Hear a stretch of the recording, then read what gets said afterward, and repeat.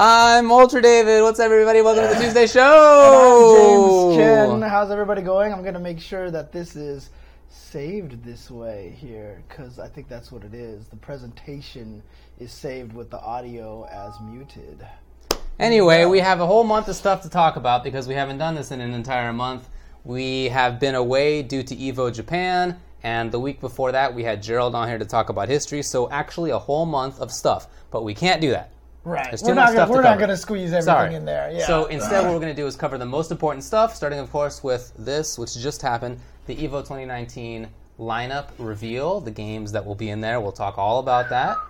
That'll be, that is a big set of news right there, that's for sure. There's some interesting stuff coming out of that. Mm-hmm. We'll talk about EVO Japan and Japan generally, and the tournament and results. We'll talk a little bit about other tournament results. We'll talk about some Mortal Kombat news and other news. We'll chat about some drama, I guess. Yeah, there's a lot of stuff that's been going on. Again, a lot of stuff. A month A whole of month. Stuff. A whole month. Uh-huh. But I have on my EVO jersey from 2010.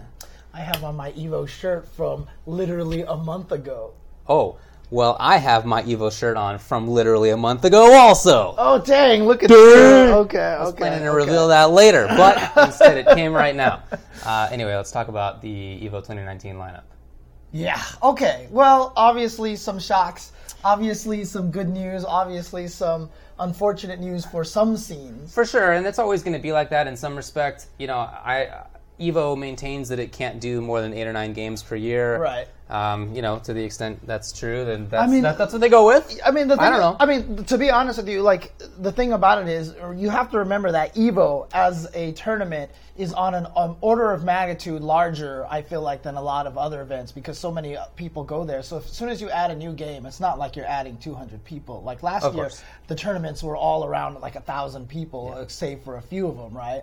So if you put in more events, it's not just like, hey, let's run 20-some tournaments like we can at like Frosty and Combo Breaker. It's not quite the same thing. So a lot of people always ask, can't we throw more? But they're doing a lot of stuff. They talked about the side tournaments. We'll get to all the news. Yeah. So let's just go over the games first. So the order that they were announced: Tekken 7, Street Fighter 5. I think everybody thought those two were the locks. Those were absolutely nobody disagreed with any of that. BlazBlue Cross Tag Battle, the third one announced. Right. I thought that was a little bit up in the air.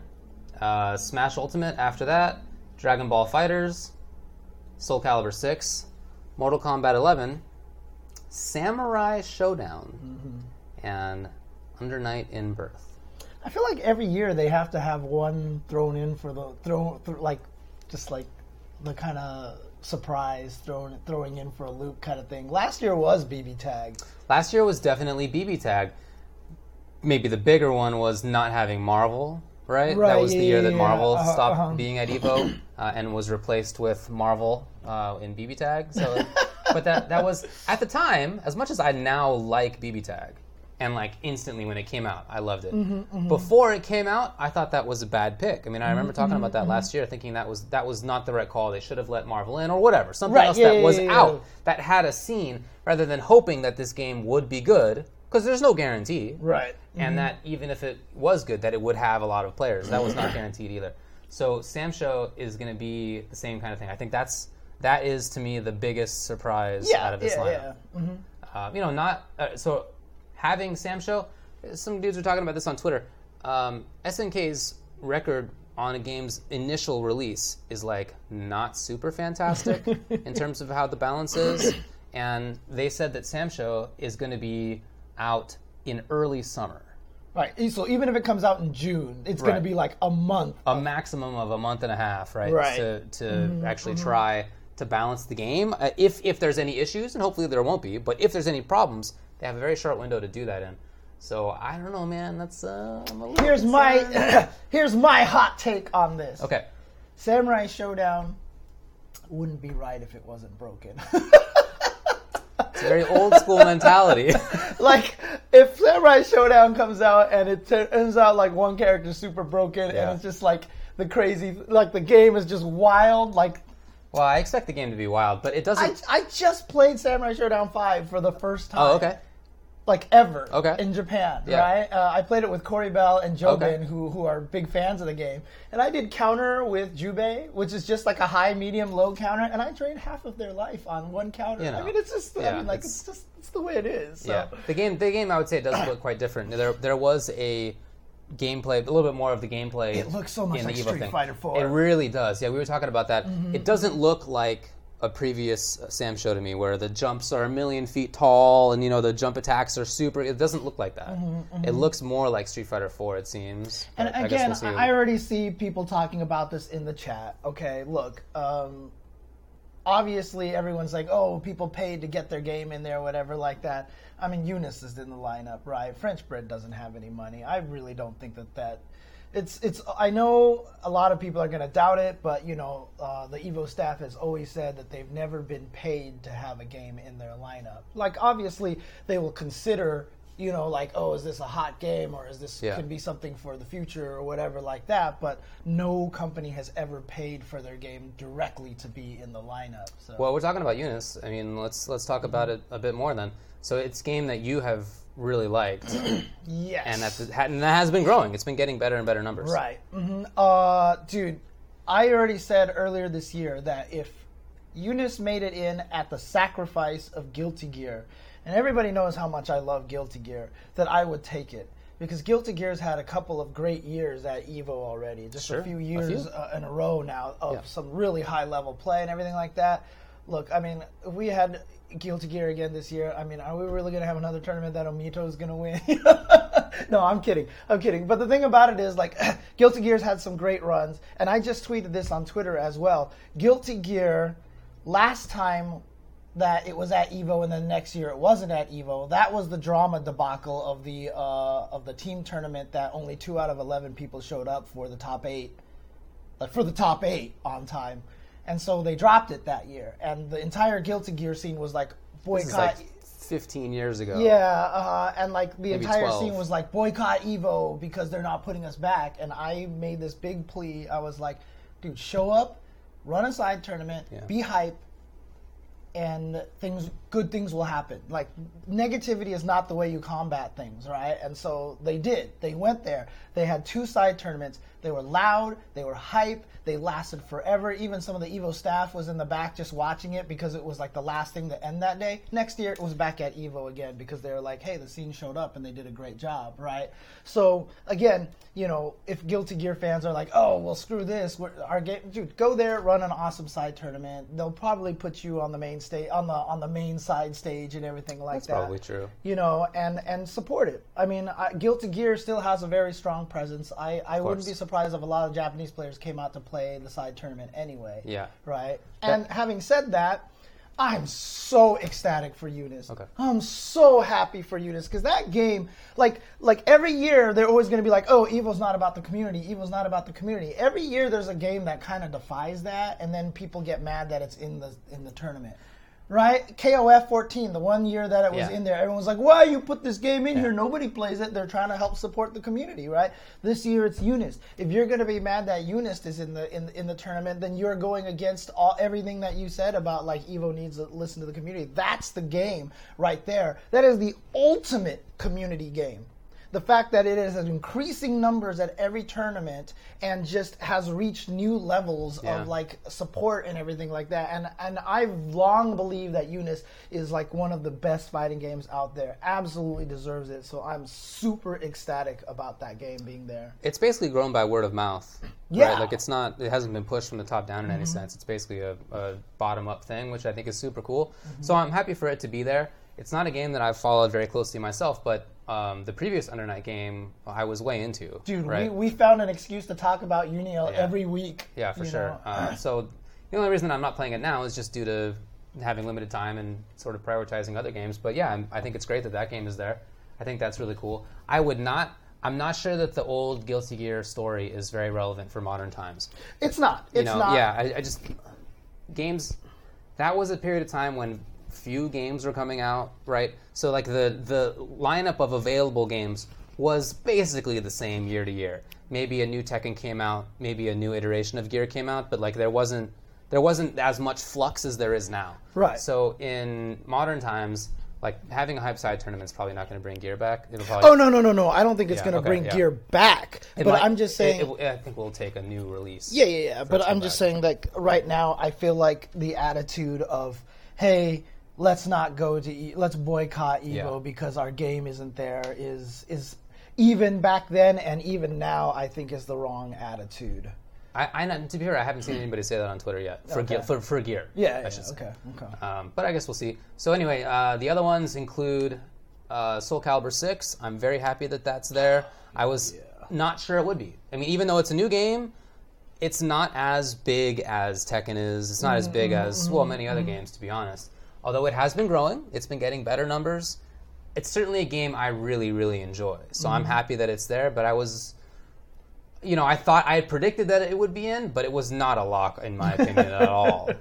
Yeah, I thought Soul Calibur was going to be the new MVCI. To be honest with you, it's a game that I love, that I really enjoy. I thought it wasn't. I thought it was just going to disappear, and I'm excited about that. I think someone said at an Evo Japan panel. I think it was Corey Bell who told me that they had a panel with Okubo, and they asked about Soul Calibur World Tour.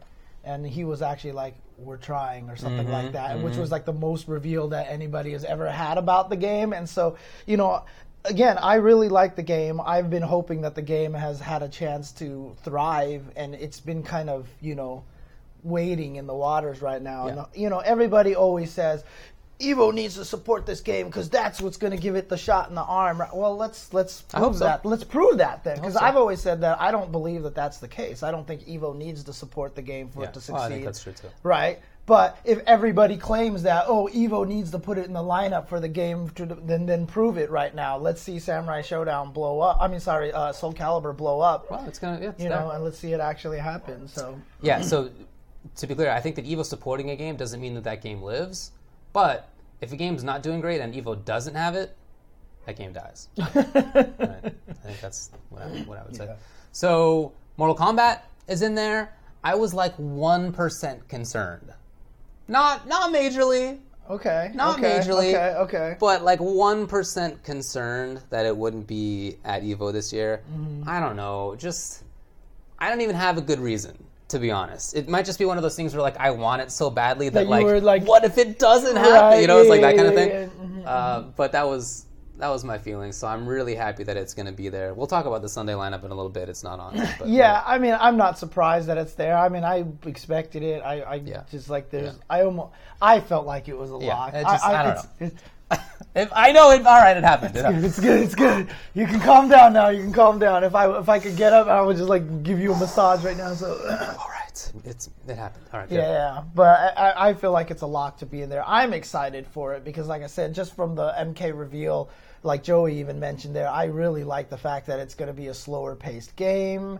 I'm really interested in seeing how the footsies are going to play because I feel like it's like the opposite, like Street Fighter V opposite, in which it's going to be a footsie-based game, but everybody has wild, long-range, gigantic buttons that are safe on block, right? So I'm really curious to see how that's going to play out, I'm excited. I like the new meter system with the defense and the offense and everything like that.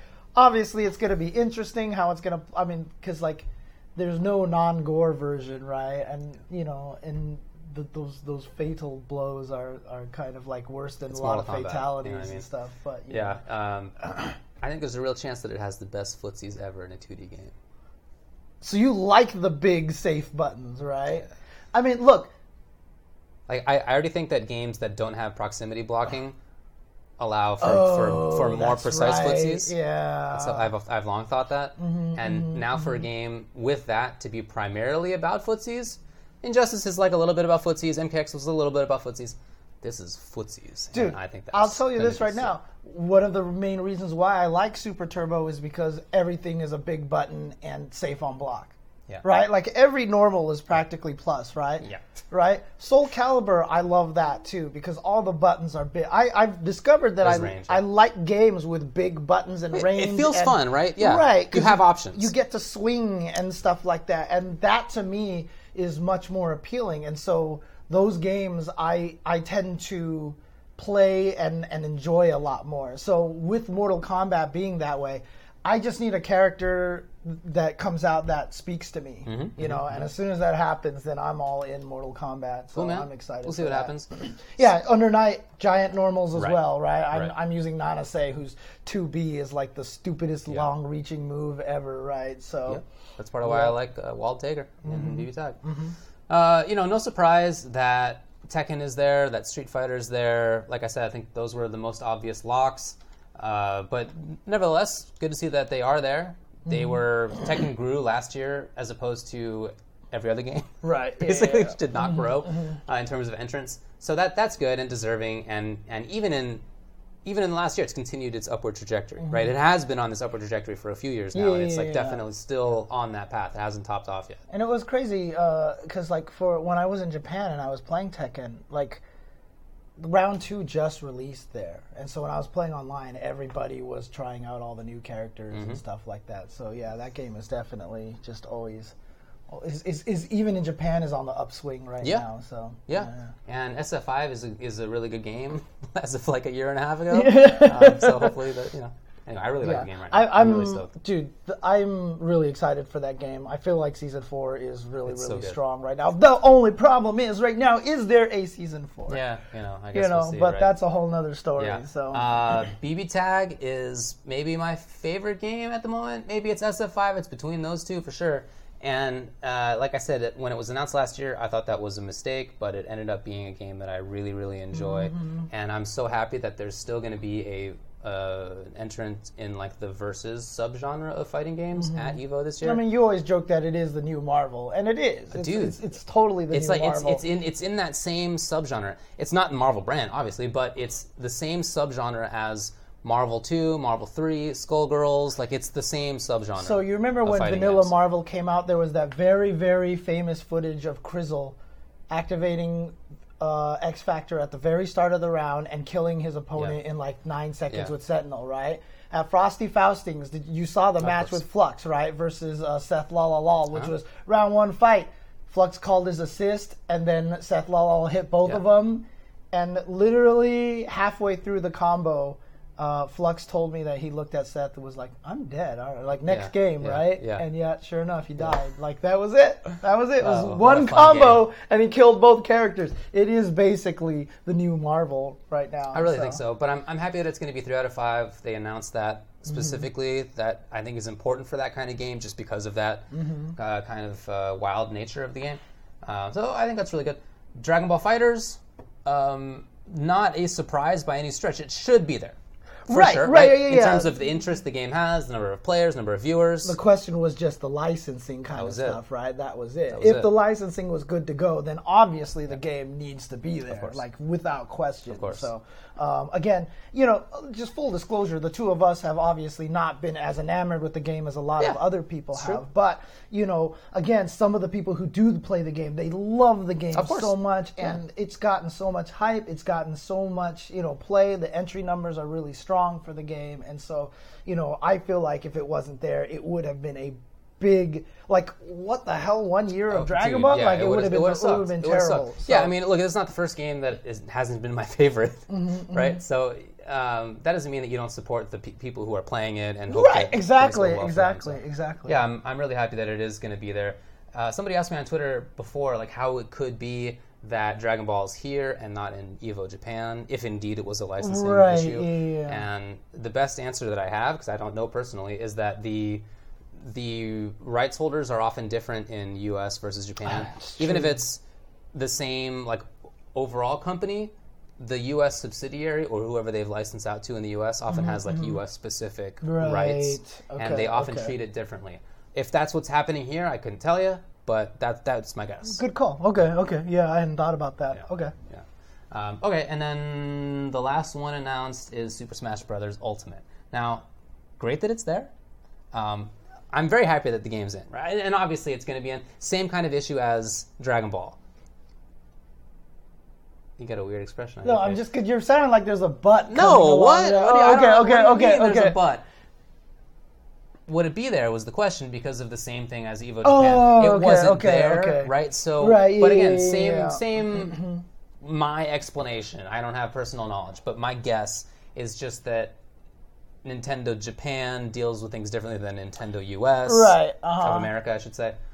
I don't know, but that seems likely to me. So that being the case, as long as it's like allowed to be there, for sure it's going to be there. Right. Because it's so big. And what's interesting is that, Wizard has said that he feels like it has the potential to break all the records. Yeah. So I see this discussion in chat right now. I see people talking about it. They say if it has more numbers than Street Fighter, should it be last on Sunday? I think so. You think so? I do. Okay. I thought that last year as well. With Dragon Ball, you thought Dragon Ball. Yeah. Okay. I mean, I think this would be the right game to be last on Sunday, not Street Fighter in the first one in not a few years. Yeah. If Ultimate can get those kind of numbers, because I feel like Ultimate is super exciting this year, and I just... It's a really good game. Really, really strong game. I've been seeing very similar... The stuff that we've been saying about Street Fighter 5 Season 4 has been true about Ultimate, in that the roster has been pretty...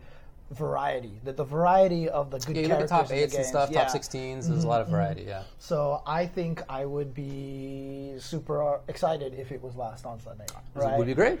No problems with that. Is it going to be? I mean, Street Fighter's been the final game. Street Fighter has the history, the pedigree, the storylines. I mean, like, Tokido fighting games is something so great. Yeah. It's going to be a hard one to do. Right, it's gonna. But okay. So last year Dragon Ball had more, but not like way more. Right. If Smash does break the record, which was like 5,000, right? Wasn't it something completely off the wall? Right. Yeah. If it's like that, it must be. It must be last. If it's 5,000 versus 2,000, it must be. Okay, fair enough. Yeah. Because you know what? I totally didn't even think about it, but you're right. The record is 5,000. Yeah, so if it can break 5,000, yeah. So that's what I think.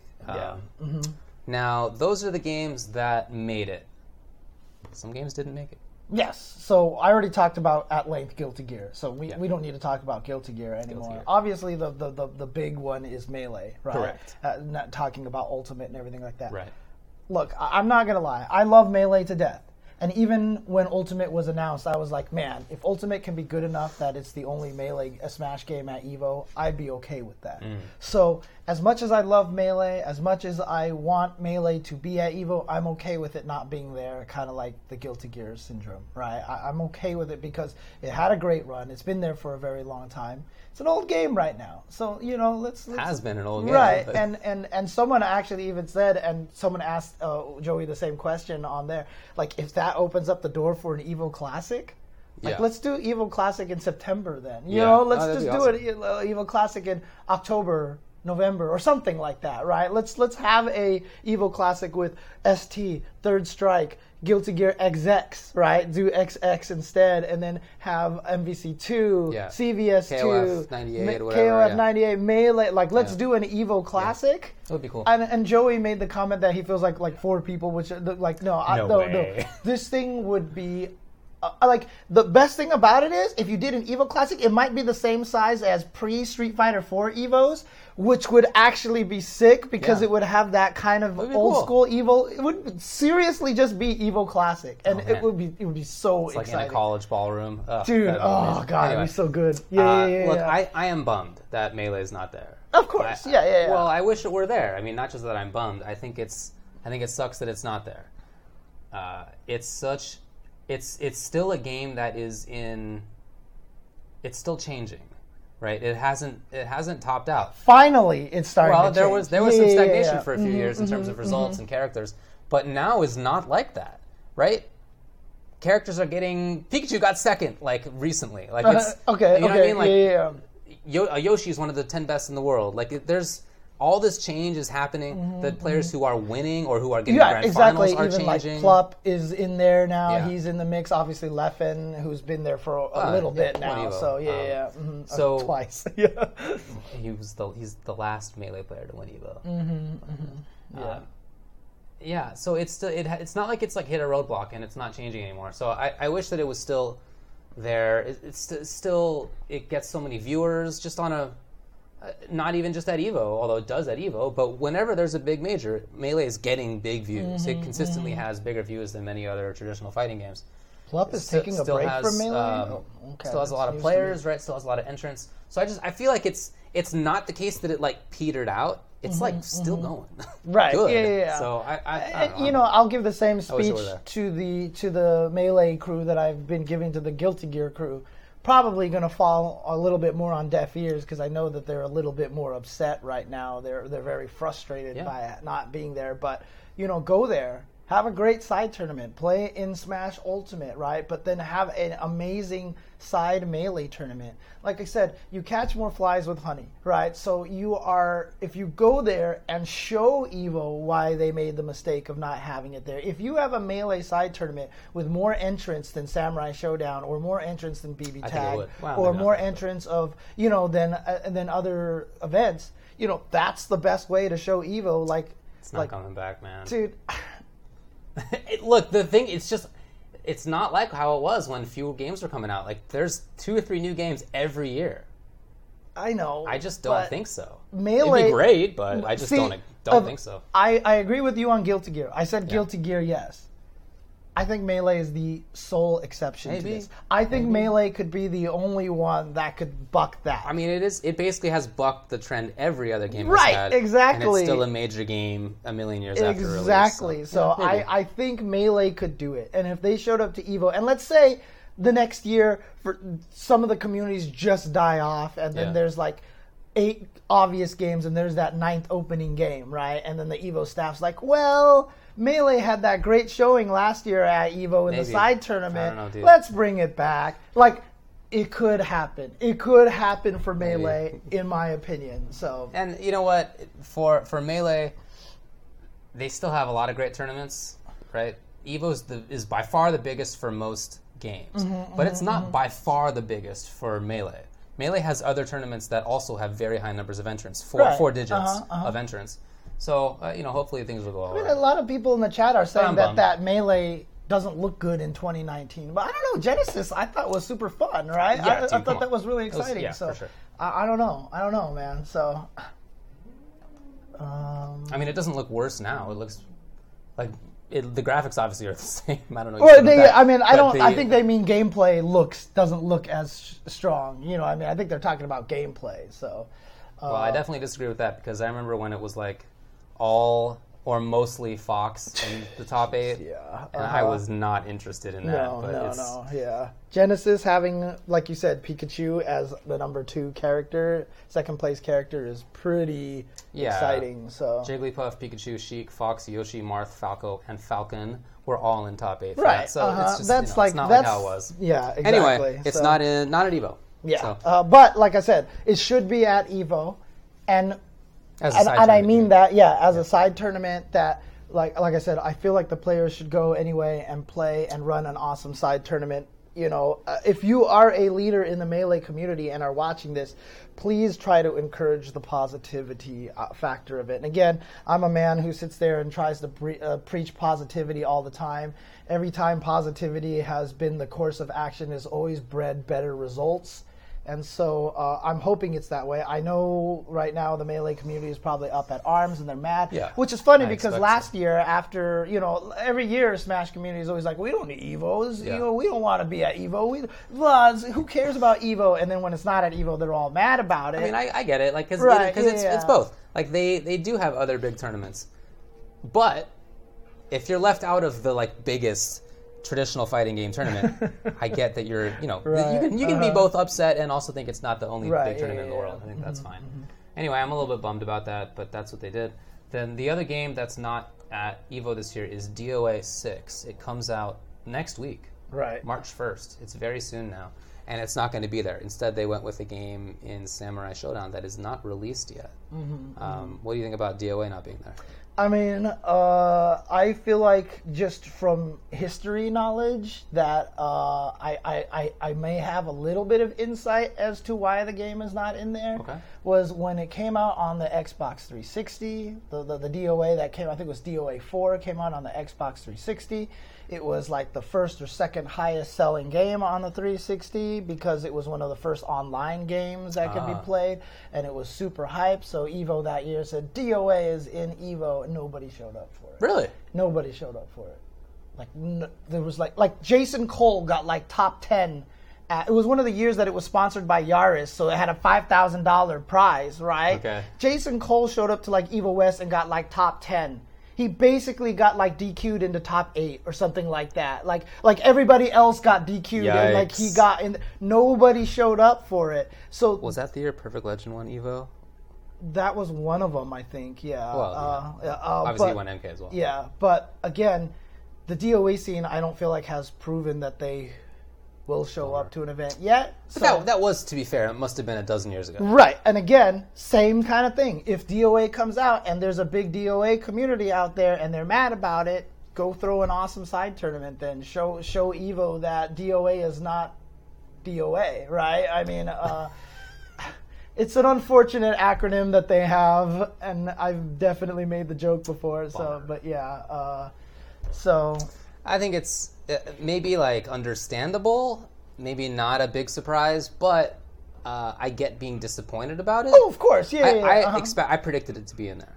Really? That was my expectation. Oh, okay. My expectation, there's a lot of people who play DOA who don't really play other fighting games in that same way. So I feel like it's not like, it's maybe closer to like the NRS scene or like the Tekken scene or the Caliber scene, right? Where it's like people who play that game are playing that game. And there's not like a lot of crossover with other stuff, although some, but not like a ton. Right. So I think it would have been cool if that scene had been able to be at EVO. Right. And I mean, true story. DOA may have been the series that bred us the greatest fighting game player of all time in Sonic Fox, right? Because obviously Sonic Fox's older brother is a big DOA player, Quiggles, and I'm sure that was probably one of the first games that they played as siblings. Oh, I bet. Right. Yeah. And so, and here we are. So, I don't think that it was not put in because of this core values thing. No. I really don't think so. It was, of course, shown at EVO Japan. We'll chat about EVO Japan, but it was shown there. There was like I wasn't actually watching at the time, but there's like some fiasco, I guess, and the models were getting booby. I don't know. Yeah, slapping each other. Oh, and they were showing the part of the game where like the dudes like has face and legs crotch. Whatever. I don't know how important that is to like deciding what game is at EVO or not. I really feel like that's like it's kind of a funny situation because like that happened, and so now everyone's gonna say that that's the reason, and it's furthering the meme even further at this point in time. But I don't think that that's the cause of it. I really don't. Yeah. I mean, they had it at EVO Japan. Like right, I feel like that's, even if it didn't go that great from like EVO's perspective, I guess that's still showing that like they were taking it seriously. So I don't feel like I feel like it's not the case that they would just end some business relationship. Like think about this from like a business lawyerly perspective. Say you have some agreement to have DOA in there. Presumably EVO's getting licenses from developers at this point, publishers at this point. You don't take a step as drastic as to like end a business relationship over something like that. I really don't think so. Anyway, that's my guess. Right. I feel like the reason it's not there is probably more that they just didn't expect as many entrants as other games. Maybe they just didn't think that sort of, it has a history, although I think that's been changed now, but it has a history of not being as competitive a game as others, right? That's kind of in the past, but there's often still this perception that it's like that, that it's not as competitive. So I think it's probably more due to like the scene and views of the game than it is anything else. That's interesting. Someone says that they're trying to set it up so that EVO Japan has some exclusive games. That would be an interest. Yeah, I think that'd actually be kind of cool. Like if they had just DOA and Guilty Gear, KOF was there? Yeah, KOF was there. That would be kind of interesting, actually. I actually would not mind that, actually, because I mean that's like us saying that they need the third EVO for EVO Classic, right? Right. So move Japan like down 2 months so that we don't have to freeze to death in Japan, and then like have EVOs every 3 months. 50 degrees. Yeah, I know it wasn't even that cold this year. It wasn't even cold at all. So. Yeah, But like if they had an EVO every 4 months, so they had EVO, EVO Classic, EVO Japan, I think that would actually be kind of cool. I think so too. I think that would be kind of cool. Yeah. Anyway, those are the big games that didn't make it. There's some other stuff that didn't, but those are probably the most important ones. They also mentioned the EVO Community Championships. This is what you're kind of talking about when it comes to running classic games. It would be really cool if multiple people running multiple games showed up and did that. I think that'd be really great. And I'm happy that they are as open to that as they are. Obviously, they recognize that they're not running all the games that are available, so that's a way to deal with it. And the fact that they are taking the time to make medals for the games, and they said they're going to try to make it even bigger. I mean, the thing is, like, Mark Mann's on the EVO staff now, right? He just joined maybe like 3 years ago or something like that, 2 years ago. You remember Anime EVO, all the side tournaments, they always ran them all at the Mad Catz booth, right? Mark Mann always was really out there for a lot of those communities out there. And so I wouldn't be surprised if this EVO Community Championships is like spearheaded completely by Mark Mann, and I trust him to do a really cool thing with that and really include them. They opened a brand new stream last year. They had one more stream channel last year that they didn't have previously, just for these side tournaments, and I thought that was cool. And yes, there were issues with it. Marvel ran super late, and I know a lot of people were frustrated with that. They finished on time, because they were like, finish by this time so you can beat. So they did, and then they didn't even make it to the top 8 until late at night. There were issues. It was the first year. I mean, it's always been famously said that it takes like 2 years for the idea to really kind of solidify itself. Last year was the first year. This is the second year here. Okay. I feel like that this could be a great year for the side tournaments. And one of the reasons why I want people to show up and do these side tournaments is because I really want that to be as big of a thing as possible. I want the side turns, Anime EVO, all that stuff. Even last year for Gundam, Bandai Namco gave $1,000, for a prize pool and stuff like that. So, if we can make the community thing as big and as official of a thing as possible and as successful as possible, I think that would be awesome.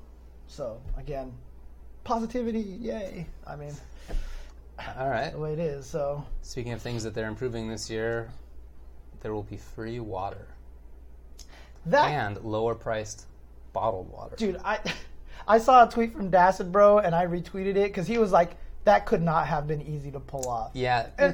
And I know everybody has been going off on EVO about like, oh, water, you guys didn't have water, blah, blah. It's not EVO's fault. It is 100% a Vegas thing. If you go to Vegas and you go to any gift shop, the water, I spent $10 last year at Capcom Cup for 2 bottles of water. It was $10 for 2 bottles of water at the gift shop. Okay, it is not an EVO thing. It is absolutely a Vegas thing. Okay, so that's just the way it works. So it was pretty crazy. And I can't use sink water for my CPAP. I have to use the bottled water. So I had to. It's the only reason I'm not ripping on you right now. Yeah, I had to do it. So but that's just the way it works in Vegas. That's how it works. When I was at Capcom Cup, I couldn't get any water. I heard the trick was to have a cup and go to the Starbucks and like ask for water. Like that was apparently the secret tech. That was the secret tech. But outside bring one of these guys. Yeah, I know, right? So again, the fact that EVO actually has bottled waters for less and potentially free water, like I think they must have had to pull something. Yeah. They must have had to have just been couldn't have been easy. Yeah, it could not have been easy. Because to be honest, if that's the case, then I mean, it better only be inside the venue because then everybody else will just go to EVO to buy water. Then maybe they'll enter next year. More entrance that way. It's like a secret advertisement. Yeah, people walking around. Let me buy some. Buy a day pass so I can go get some cheap water and enjoy some fighting games at the same time, dude. Genius. Oh man. Genius. Look, you can't just go off the strip, right? It's not that easy. You can, but to get there it costs money. Are you renting a car, or are you going to get a Lyft or a taxi or something? Like it costs money. So it's in the summer in the blistering 100. It's hard to walk there. Yeah. There are definitely other shops that are like not in the hotels that you can walk to that are not that far away. There's like a Walgreens and stuff. Right. You know what I mean? But certainly when I was a younger man and my friends and I would go to Vegas, like 10 of us at a time, we would definitely all go off strip and just buy 1,000 beer bottles. We did it off strip, right? For sure. But if you're not going to buy in bulk in that way, if it's like you as a one person are there for 2 days, it's not practical. Right. Yeah. Exactly. Yeah. So. Anyway, so that's cool about water. Now the Sunday lineup.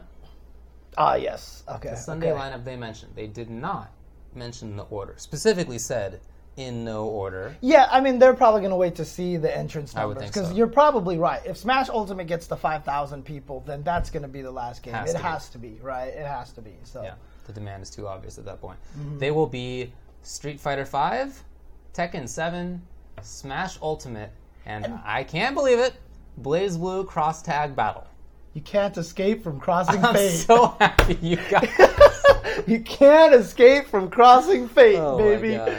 Oh, man. I'm so happy about that. I mean, to be fair, I know that they've always kind of thrown the anime game at the earliest slot. So I think BB Tag is going to be at the earliest slot because it's also the most time-friendly for Japan. Right. Okay. So I feel like putting BB Tag is a kind of at the early morning is kind of a strategic thing, right? Yeah. And then as a result, you only have 3 games left: Street Fighter V, Tekken, and Smash Brothers. It's like guaranteed. Like those are the 3 biggest games for sure. Mm-hmm. Like in advance now that those are going to be the 3 biggest games, right? For sure. But again, Dragon Ball would have been an interesting one to start at the beginning of the day as well instead of BB Tag, right? But if they're trying to save time on Sunday, then you're not putting DBFZ. It's true. Yeah, look, I'm in the first place. Want to mention that I'm very happy that there's only 4 games on Sunday rather than 5. Last year I couldn't make it to EVO in person, so I was in New York at a wedding, and being on East Coast time, trying to watch it was brutal. Yeah, right. I mean I fell asleep during Street Fighter V. Right. Most of the top 8 I missed, so that sucks. It's just I couldn't be up at 2:30 in the morning. it's very difficult. God, what's wrong with you, dude? 2:30 is like the prime hour, right? So I know. Horrible.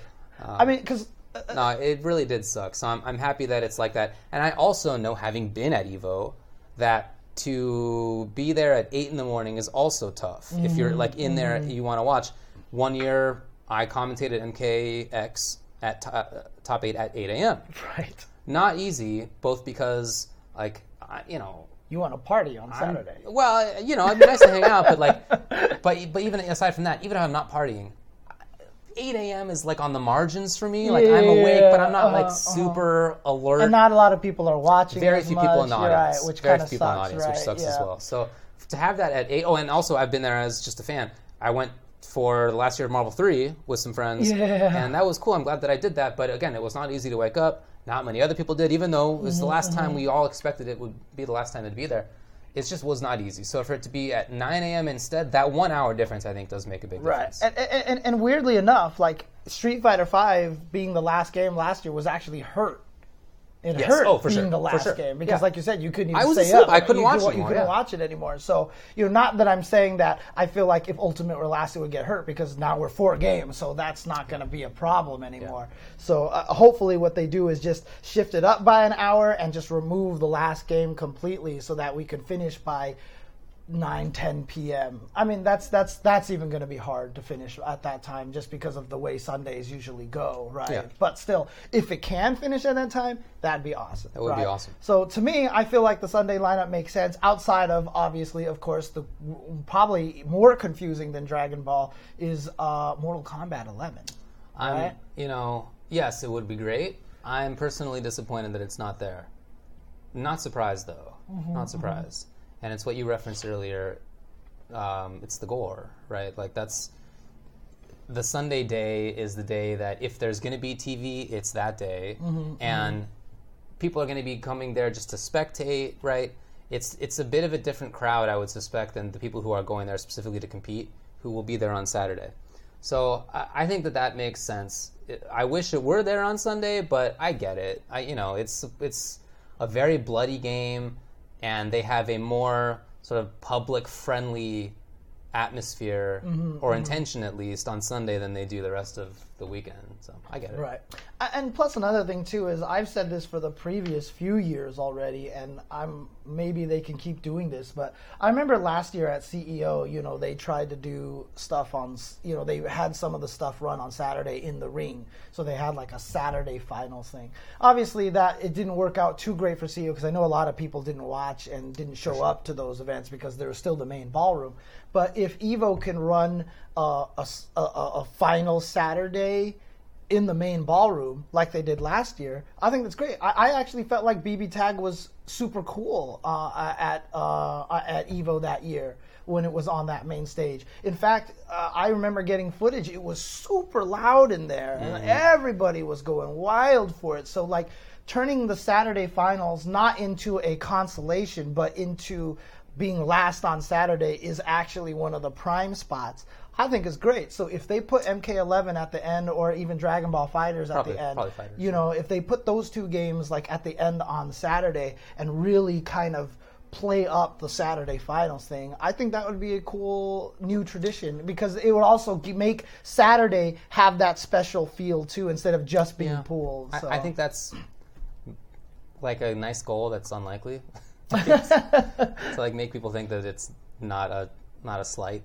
Rather than I mean, you know, I don't know. I'm not sure. It is certainly a nice goal to do, and I hope that they do take some steps toward that. The nice thing about BB Tag last year was that because it was so hype and because it was in the main ballroom, it got more foot traffic viewers. Whereas when you're in the stadium, I feel like you don't get that as much. Like, a lot of people will go there. True. Like, the Melee fans aren't going to... I mean, the Ultimate Smash fans aren't going to be sitting there the whole entire day waiting for the other games and stuff like that, right? They're probably just going to go in for Ultimate when it's time, right?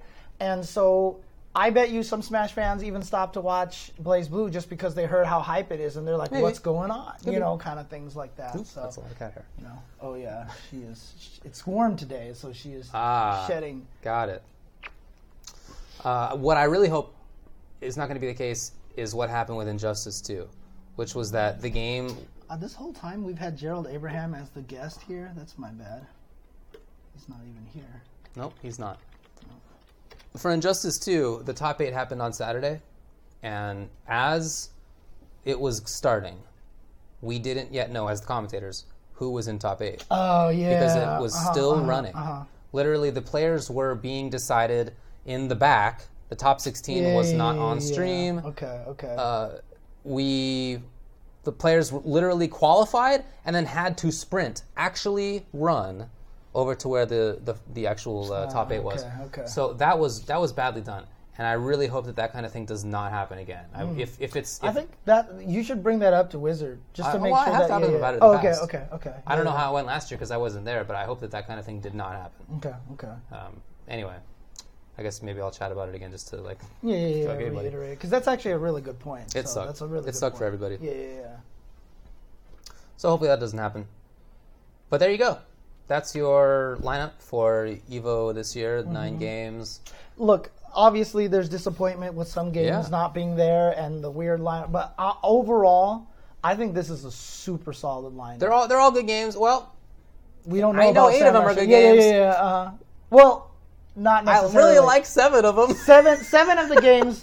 7 of the games we know. I should stop talking. 7 of the games we know are good, because I know you're excited about MK11. Not out yet, so sure. We don't know. It might suck. Yet. I don't know. It might. I mean, the game may come out and one character might just be accidentally broken. You're totally right. And then it's we possible. end up with 7 out of 8 Tanyas in top 8. We could definitely have 7 Tanyas. It's like that could happen, right? It's true. So we don't know just yet. 7 out of 9. It's a 7 good out save of right 9. there, James. Yeah. I like it. Yeah, there you go.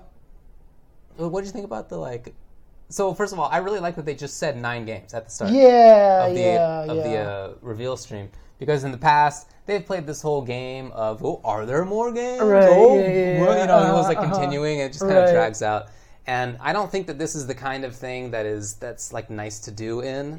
Actually, yeah, you're kind of right on that. People are a little bit too invested, I feel, to like have is there gonna be another? To have this whole song and dance. So good job on recognizing that and having it a little bit more out in front and just immediate. Here's what the games are. Yeah, I really appreciate that. Yeah, that's actually a really good point. Yeah. Yeah, but look, overall the lineup I think is super solid, super strong this year. Everybody has that one game that they wish was in the lineup for their own personal taste. Of course. Right? I wish Guilty Gear was still in there. I would have put Guilty Gear. So Samurai Showdown could be taken out for Guilty Gear. It could be taken out for Melee. It could be taken out for, Marvel. It could be taken out for whatever. DOA, et cetera, et cetera, et cetera. So, overall, despite the fact that I would change the lineup personally, I think this lineup is actually pretty fantastic. It is a good one. And I'm excited for Samurai Showdown. I have a soft spot for Samurai Showdown 2, right? Obviously, I played 5 for the first time, but 2 and the series as a general, like, there's just something really cool about the game. Sure. I'm not opposed to having a Sam Show in. It's just, I don't feel that a game should be there if it hasn't been played before. Like when, again, last year when they announced BB Tag, I thought that was the wrong call. Even when they announced Pokken had already been in the arcades. Right. So it wasn't like they were just announcing it afresh, as if it, I really feel that they should. I have to do something from an Unchained episode here really quick because I'm going to, sorry for the noise here, because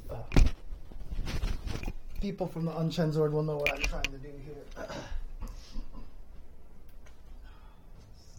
Yes, here it is. It's from 2010. You used to be able to buy these. Every year they were different. Okay. I need my tinfoil hat theory here again. So wow. I have my tinfoil hat theory. It's time for tinfoil James. Oops. Tinfoil hat theory James. This is from an Unchained episode that I've had before. This is my... Definitely could have muted the mic. That's true. Sorry about that, guys. Okay, so this is my tinfoil hat theory. Is that every year I do feel like that EVO tries to pick one game that they hope will get less entrants, so that they can actually not have 9 games of like craziness. I think they failed last year with BB Tag. They probably didn't expect that many people. It turned out good. The fact that Pokken was there a few years ago and like Samurai Showdown, I really think that there was a logic to have a game with fewer entrants so they can finish it on Friday. So that the Friday game can finish on Friday. That is my tinfoil hat theory right there. KOF 14. KOF 14, etc., etc. That is my belief that every year they always try. I know, I made this in like 5 minutes, okay? I feel like you needed a little bit more coverage down on the sides here. Yeah, pretty much. I'll extend the hat a little bit more. So, yeah. But that's my theory, is that they try to have one game with less entrants in there. So they throw in a game like that just to make sure that they have a game that they can run out as a Friday finals. So I think that's my theory on why Samurai Showdown made it over some of the other games. DOA could have also been there too. So yeah, okay, enough with the tinfoil hat. It's not working. You almost took down. Oh boy! All right, there we go. Yeah, it's like a spaceman's yarmulke. I agree. Yeah, it is a spaceman's yarmulke. Yeah, there you go. So a little antennae there. Yeah. Do you need a wider brim? You know what people with yarmulkes do is they have little hairpins that they.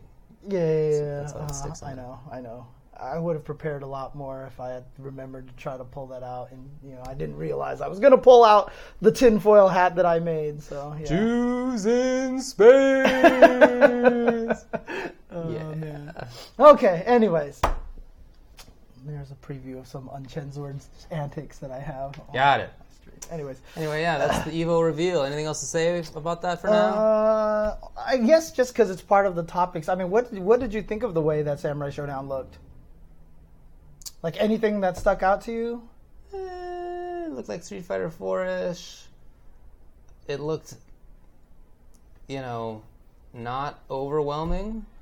Jubei is in the game. I didn't. Yes. Okay. I have my main character already, so my main character's in the game. That's all I'm happy about. So. Yeah, I mean, I wasn't that impressed. I knew that Earthquake was going to be in it, but it was cool to see him moving around. I guess I don't know. My cat's looking at the tinfoil hat. I wasn't wowed by it, but that's not to say that I won't like the game. I was not wowed by BB Tag the first time I saw footage of that. I thought it looked like garbage. Right. I just did not. Which was funny because I didn't think it looked that bad. I thought it looked bad. Okay. I still think graphically it looks bad, but whatever. It doesn't matter that much. I mean, the funny thing about it is everyone keeps talking about how I always need to pick the girl in the game, and I think that just comes straight from Cammy only. Yeah.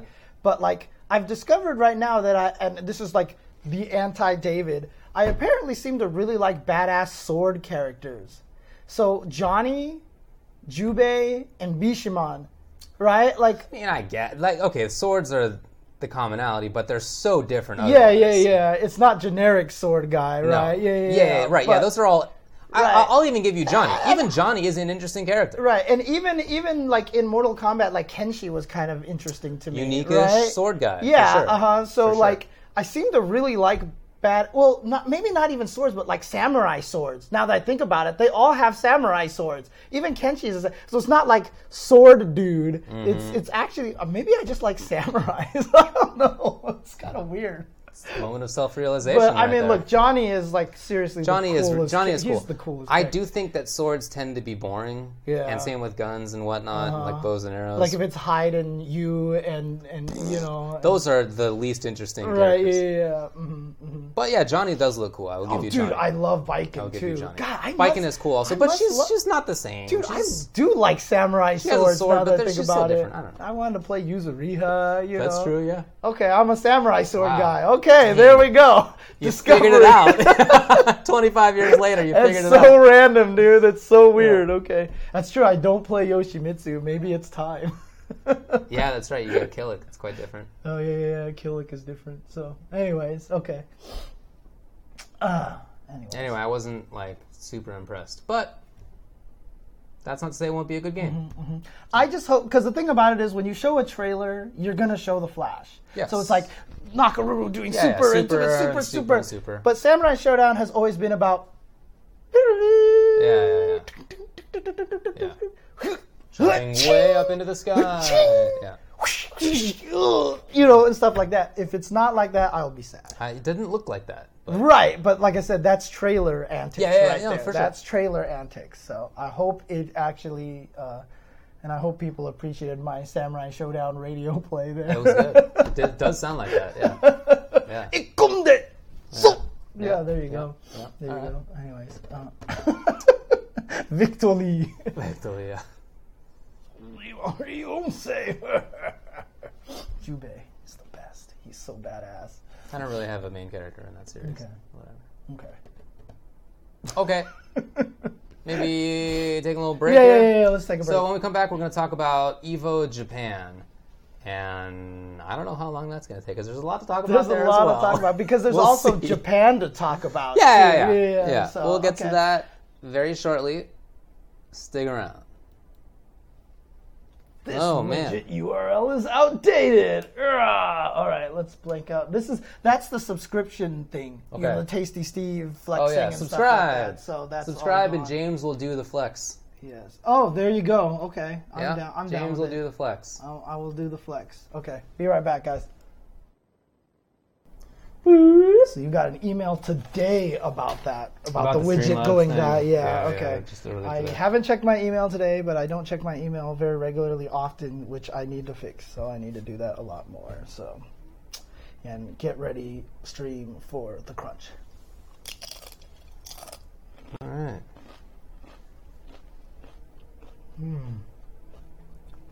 Oh, dang. Shoegazer Jimmy already registered for EVO.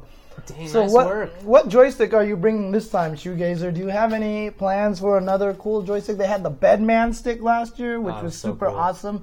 They've had the Soundwave stick before. Woo!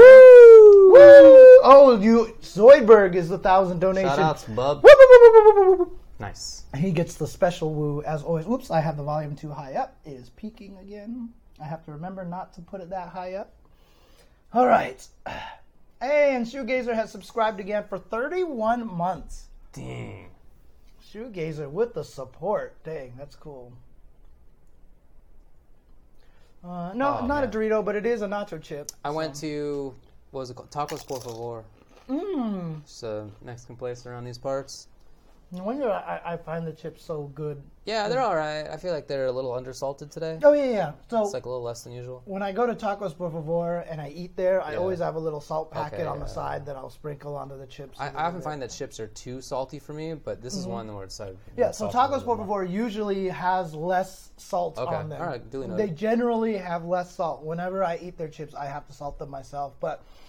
Like, I've discovered I'm not much of a potato chip person, that I'm really just about nacho chips. For me, potato chips is Pringles or nothing, right? But outside of that, it's like all nacho chips. Like once I start eating tortilla chips, I can't stop eating these things. Uh-oh. Well, how many you got in the bag there? That's why I kept grabbing your chips. Yeah. And it was subconscious. I've always said that if I have a bag of Doritos, I will eat that entire bag of Doritos unless I consciously put it away. But if the bag is sitting in front of me, I have literally, as a teenager, gone through an entire bag of Doritos in one sitting. and I didn't realize it happened. You know, like it just happened. Duly noted. Yes, EMP, pot, split, collusion. I'm aware of the MK reveal happening at midnight tonight, Pacific time. Midnight tonight? Midnight tonight, yes. Oh, no, midnight tonight, for real. For real. Is it really midnight? Yes, it is. It's not noon tomorrow? There's also a Combat Cast tomorrow. Oh. But there's a reveal tonight at midnight. That's odd. Why would they reveal something at midnight? I have absolutely no idea. Pacific time, midnight tonight. So that is to say in 4 hours. In midnight, they're going to reveal the sexy fighter costume pack. That would be funny, yeah. Yeah. It's Nightwolf. Oh, I don't know if it's Nightwolf. That actually makes a lot of sense, though, Some people say that on Twitter. But we'll talk about this when we're not on break, because not everybody's listening right now. Anyway, it's back. I don't drink Mountain Dew, no. I've never drank Mountain Dew. Although I did drink DNL, which was 7-Up's version of Mountain Dew. DNL? Yeah, because it was turning 7-Up upside down. Like, I'm not even making this up. What? Yeah, 7-Up upside down is DNL. Do you mean if you take the actual letters themselves? You oh, that's so dumb. Yeah, I did drink that, which was their version of Mountain Dew, but nobody even knows what that is. Oh, someone actually remembers DNL. Wow, that's actually funny. Dang, you even have to do lowercase d, lowercase n, capital L. Yep. What a pile of garbage. All right, let's come on back. Come on back. All right, ready? Yes. Okay. We're back up. We're back up. That's so weird. I don't know why it's doing that. I say, because I didn't. Stupid crash. Okay.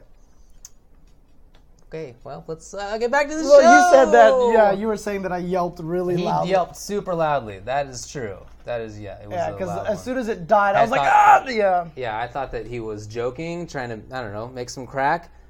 But it was too loud, and I looked over and it made more sense. Anyway, let's get back to this television program. We're going to be talking about EVO Japan, which happened a week and a half ago now. We were both there. That's part of why. Well, that is the reason why we didn't do a show the last 2 weeks. Yeah, on one Tuesday we were traveling, and on the next you were still in Japan. I stuck around for a few extra days just to run back Tokyo, basically, and yeah. So we went to Japan. What'd you think about before we talk about the tournament itself? Talk to me about Japan. You know, like, it's interesting. I know when EVO Japan was announced in Fukuoka, a lot of people were worried about not having it be in Tokyo, et cetera, et cetera. I know I'm a little bit spoiled because I flew to Tokyo afterwards, but I gotta tell you, I really enjoyed Fukuoka. I really enjoyed the fact that I got all of the cool things that I love about Japan, about all the 7-Elevens and everything like that, and just food everywhere. We'll tell a whole story about that later on, but like, but it just wasn't as crowded.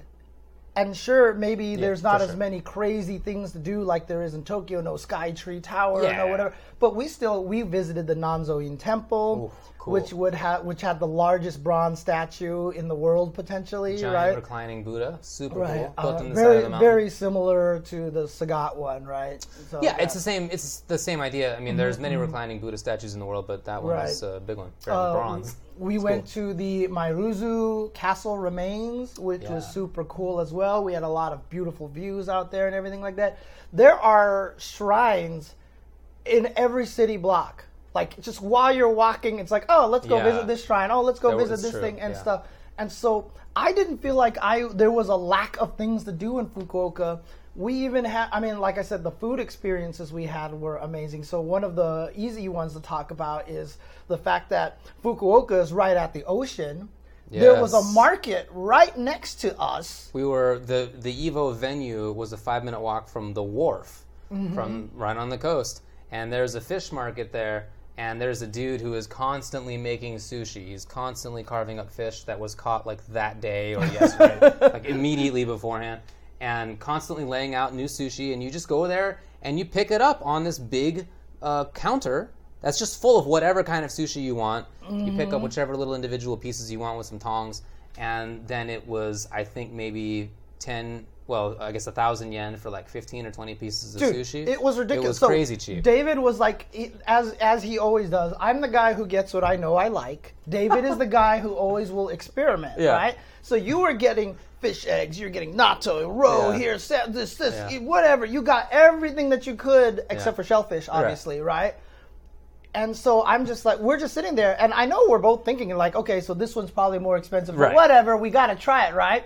We bring the thing up there, the lady's like, 2, 4, 6, 8, 10, 2 times 10. And we're like, they're all the same price. And we got like probably 15 pieces of like some of the best sushi. So good. It was Melt fresh. in your mouth. I'm not a sushi guy, and even I could tell when I was eating it, it was just like, was so clean. Like I felt like it was refreshing to eat it. And it was like $11 for like 15 pieces of some of the most amazing sushi that we've ever had. Was really crazy. If it's in that same venue next year, if Evo Japan is in Fukuoka next year, I recommend everybody who travels there to go to this market. And it's a little confusing because everything's labeled in Japanese. So it's going to be kind of an experiment there. But like, it's hard to go wrong. It was like, they even had a fried fish. So I got like a fried fish there because that's just more of my taste and everything. I like fried foods, and thus probably me being more overweight and stuff like that, right? But, you know, dude, even that thing was amazing. That fried breaded fish was ridiculous. Like, it was some of the best fried breaded fish that I've ever had. It was so good. Quality of fish was very high. Yeah. And so I enjoyed Fukuoka. I agree with you. I really loved seeing the temple. There's a couple of dudes in this chat who were there with us walking around.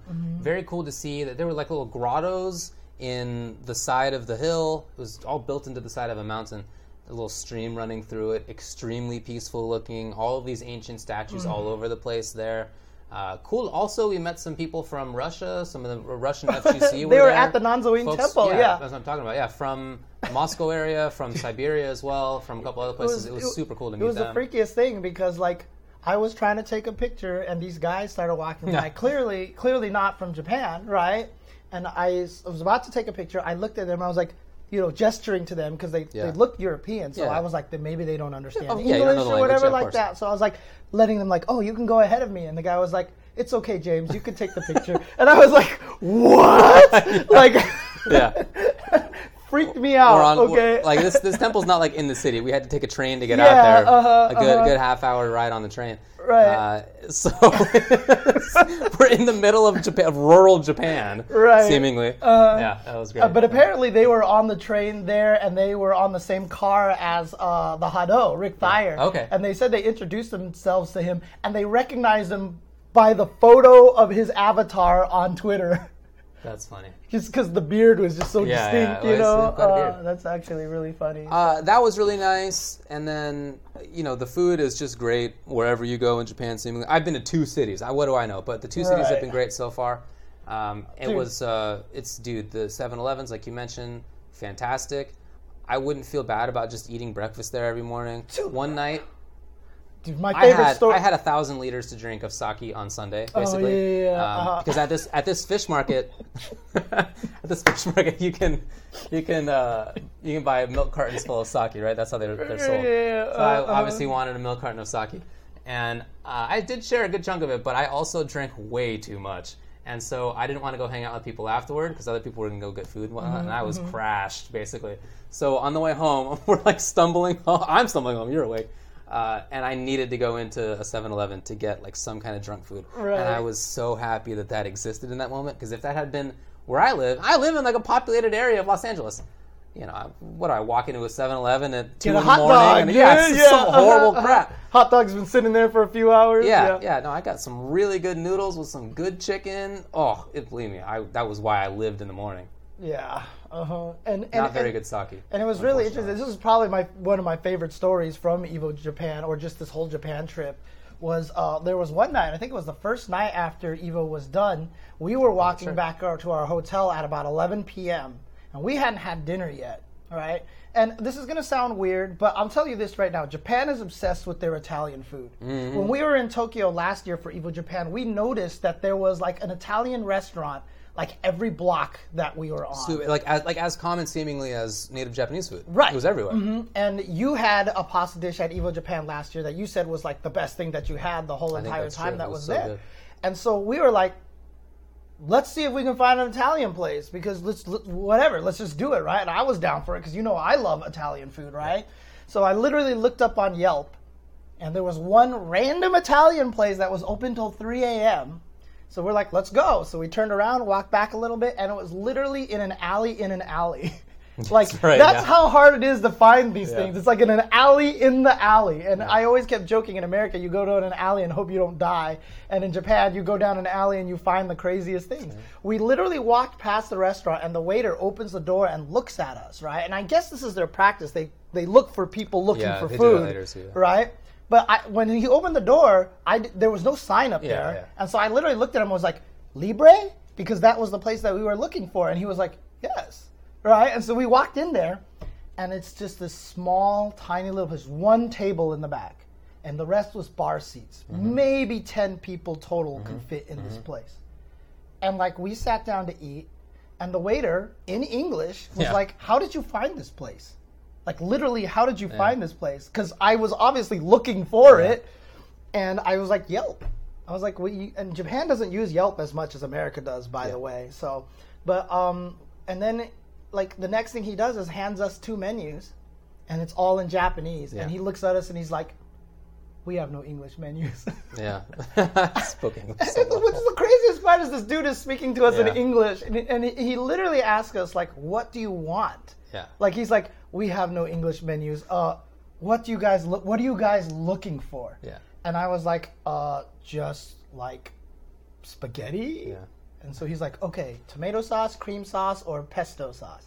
And I was like, tomato sauce. And you were like, tomato sauce. And then he was like, anything you guys are allergic to, anything you can't eat. And I was like, I can eat whatever. Yeah. And David was like, can't eat shellfish. Yeah. Can't eat pork. Yeah. And as soon as he finished saying that, the guy just takes the menus away, turns to the chef, just starts speaking in Japanese. He's like, make this to make the chef who's right where James is compared to we are. Right? Yeah. The guy is cooking right there. Yeah. There's no kitchen in the back. He's literally cooking right there. And so we're sitting there waiting for our food. And these 3 guys who are working at the bar, there's a guy, the cook, and there's a girl there working. They're drinking with the party that's next to us. They're just having a great time. It looks a lot of fun. And it was such an awesome, homely environment, very cozy environment. The guy even came and asked us, he's like, what are you guys doing here? Where are you visiting from and stuff? He didn't ask it what are you doing here? No, it was super cool. Yeah, he was just like, what are you guys here for? We told him about the tournament and everything like that. We asked him how he knew how to speak English, and he apparently lived in Australia for 3 years or something like that. Wow. And then he brought out the pastas to us. And it was so fantastic. I mean, it was crazy good. Yeah, it was awesome. Our dishes look nothing to say. He has had a meat sauce with beef and stuff in it, and all this fish on there. And mine was this dish with all this pork. And keep in mind, like I said, I'm a terrible person, so I don't eat a lot of vegetables. My dish had a bunch of vegetables and onions in there, and it just didn't matter. I ate that thing up. The sauce was, it was so good.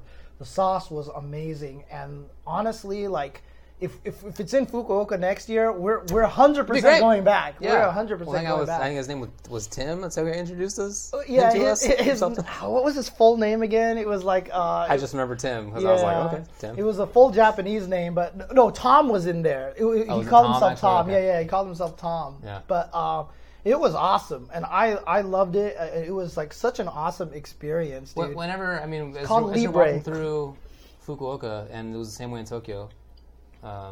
There's so many restaurants that are just so small, right? It was very rare to see something like a big old U.S. style restaurant where 100 people can fit there.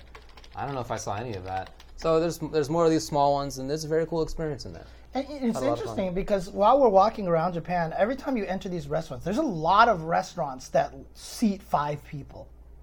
And it's really interesting to me because I wondered to myself, I was like, how do so many of these restaurants stay alive? Yeah, because the economics of it. But then I was like, but that's probably how. Because they're so small, the cost of operations is probably so small. Yeah. And in Japan, the culture of just walking around and going, what's this place? It looks interesting. And walking in is what you do. in Japan, because I saw native Japanese people doing that 24/7 the whole time we're there. And I think that's why the guy pokes his head out the door to pull people in, because that's what people are doing. They're walking around and stuff. That was cool. True story. On the Tuesday after, and I really wished you were there with us at the time, we walked around Harajuku after visiting the Meiji Temple and Shibuya area. It was me, Corey Bell, and Jobin. We were just walking around, and the whole time we're like, let's find a place to eat. And so we just walked around, passed by this place, back by this place, Finally, we went to this one ramen place, and we're like, let's just try this ramen place. Turned out to be a chicken broth ramen place. So good, dude. It was so good. And like, that's why I wish you were there, because I know you can't eat pork ramen. Yeah, so in Fukuoka, it's like the home of tonkatsu ramen. Yeah. Tonkotsu ramen, okay. I should say, because tonkatsu is different than tonkotsu. Oh, really? Okay. Yeah. So anyway, it's pork broth. So I didn't have any ramen the whole time I was there. Not that Jobin. Not crazy Street Fighter Jobin. Soul Calibur, SoCal San Diego Jobin. SoCal. Dabbing Yoshimitsu Jobin. Different Jobin. So. Yeah. I didn't have any ramen the whole time I was in Japan because of that. And presumably, like somewhere in the city of Fukuoka, you can find non-pork broth ramen. But it wasn't easy enough for me to do. I didn't want to go out of my way and I don't know, make people walk around. It was whatever. Dude, So the first meal that I had when I got home, ramen. Did you really? Oh, that's painful. Yeah. I'll tell you this though, I did have the generic one. I had Ichiran, which is the chain version of the tonkotsu ramen. Okay. And I thought that was fantastic. Multiple places I went to after I was done eating the ramen, I just couldn't stop drinking the broth. The chicken broth was that way, the Ichiran was that way, and it was really, really amazing. I even managed to go to a tsukemen place in Fukuoka before I went to Tokyo that was recommended by Joe, who found that place by Arya, another player who I met last year at EVO Japan, who moved out to Japan basically. But that place was super good because they sprinkled in like powder, like some fish powder in there, so it gave it like a fish taste. I like that. It was like I'm down with that. Super good. It was super good. So. I did see a vegetarian place in the train depot. Forget the name of that big building. Not Hakumen. Hakata Station. It's called a Hakumen. Yeah, but yeah, there's a big vegetarian place in there. But it seemed rare. But again, what do I know? I wasn't there for so long. There's cat action going on. What are you doing, Nathan? We walked around. Also, Callisto was talking about it in the chat a little bit. We walked around the bad part of Fukuoka, which is how they were pronouncing it. What's the bad part? Remember we were walking around the bad part? You don't remember? Oh, man, the bad part. The bad part was the basically giant 4-block square open mall where Rick thought about buying like $700 shoes. Oh, that's the bad part? That's the bad part. Wait, what? That's the ghetto. Yeah, for sure. We weren't even going to die in those alleys, dude. Impossible. Yeah, the hood was $1 million. No, the $700 shoes were the very famous guy in Japan who designed shoes that Adidas signed up. I'm sure the shoe guys know exactly who we're talking about. And I'll tell you right now, the $7 shoes that he almost considered buying were actually, I would never buy them. But the coolest thing about them was that the entire sole of the bottom of the sole was 3D printed in this like interesting material that it was all webbed. And so it was really like shock absorbing and stuff like that. I still would never buy a $700 pair of shoes, but I mean, it was a nice looking pair of shoes. I like 3D printing. Yeah. Oh, yeah. I think that's who it was. Kamurocho. I think that's who it was. Yeah. I don't know. Anyway, that was the ghetto. But we also ran into the Alice in Wonderland store there too, right? In that general area. Dude, there's this little building that sells all Alice in Wonderland related stuff, and in order to walk in there, you have to actually dip down into this tiny little door as if you're Alice, having just had the mushroom and shot yourself up. Now you're huge. Now you have to get through this little doorway, so you kind of got to scrunch through it there, you know? And one of the Tenno dudes is quite tall, you know? You had to like really get in there. Yeah, we kept joking though that Hanzo probably could have just walked. Yeah, he was fine. Yeah. He wasn't with us, so we couldn't have proven that. I love you, Hanzo. Love you, Hanzo. It was a lot of fun. Yeah, But so it was cool being in Japan. Yeah, Fukuoka was fun. It's a smaller city, of course, but it's cool. And then afterwards, I went to Tokyo, and yes. dude, there was. I don't know if you want me to talk about that right now, because I could talk about that forever. I could do that on my own stream or something like that. I mean, up to you. Did you have a good time? Oh, dude, it's okay. So I'll tell you, Hey Arcade is like, if I lived in Japan, like Hey Arcade is like solely why I would just want to move to Japan, like just that 10 yen ST. Not only that, but let me tell you this. This is a change from last year to this year. They moved the ST machines, but they also built a smoke room. Really? On that floor of the arcade. And I was at a Taito station earlier in the week, and I came out of there smelling like an ashtray, right? But at Hey Arcade, they had a smoke room now. It was, for a non-smoker like me, was fantastic. It was like the first Japanese arcade I've ever been to that has not had that problem now. Wow. And the smoke room is right in front of the and the smoke room, literally the window to the smoke room is watching the ST 10 yen cabinet. So it's for old people specifically. Right, and it was right there. So even when the door opened, it would come out a little bit, but even that was like 10 years better than... So you could only smoke in the room? Yes, in that arcade. It was actually crazy. Wow. And yes, 10 yen ST. So I went to the Esports Square in Akihabara because there was the Street Fighter V tournament that day, right? But I found out there was a venue fee. It was like 1,800 yen for 2 hours to spend there. Or it was for 3 hours. 1,800 yen for 3 hours. And I was like, I can hang out here for 3 hours, or I can play 180 games of ST. And I just walked away. And I went back to Hey Arcade to go play 180 games of ST. Which I didn't actually play that many because I was never on the machine for more than one game in a row. Okay, all right. Let me tell you something. Oh my! I mean, it wasn't even just like, hey, let's go play these locals who are like stupid. Matsun was there. Okay, best Ken in the world, maybe. Kotaka Shoten, the guy that Daigo has recently spotted, was like, this guy's amazing, and he had the first to 10 with Anakin and blew him up 10-2. He was there playing. Yu Vega, one of the best Bisons in the world, was playing there. Aoba, a claw player. You don't even have to be the best player, a claw player in the world to be a problem, right? Fair enough. Who else was there? Dude, like everybody. Koemon showed up, who's like the best Fei Long in the world, right? Who I met at Canada, the one that I screamed about when he did that stupid cross-up thing to Sagat, right? Like, dude, they were all there. And they're just sitting there playing, and I just looked at Matsu and I was like, is this like this every night? And he was like, almost every night.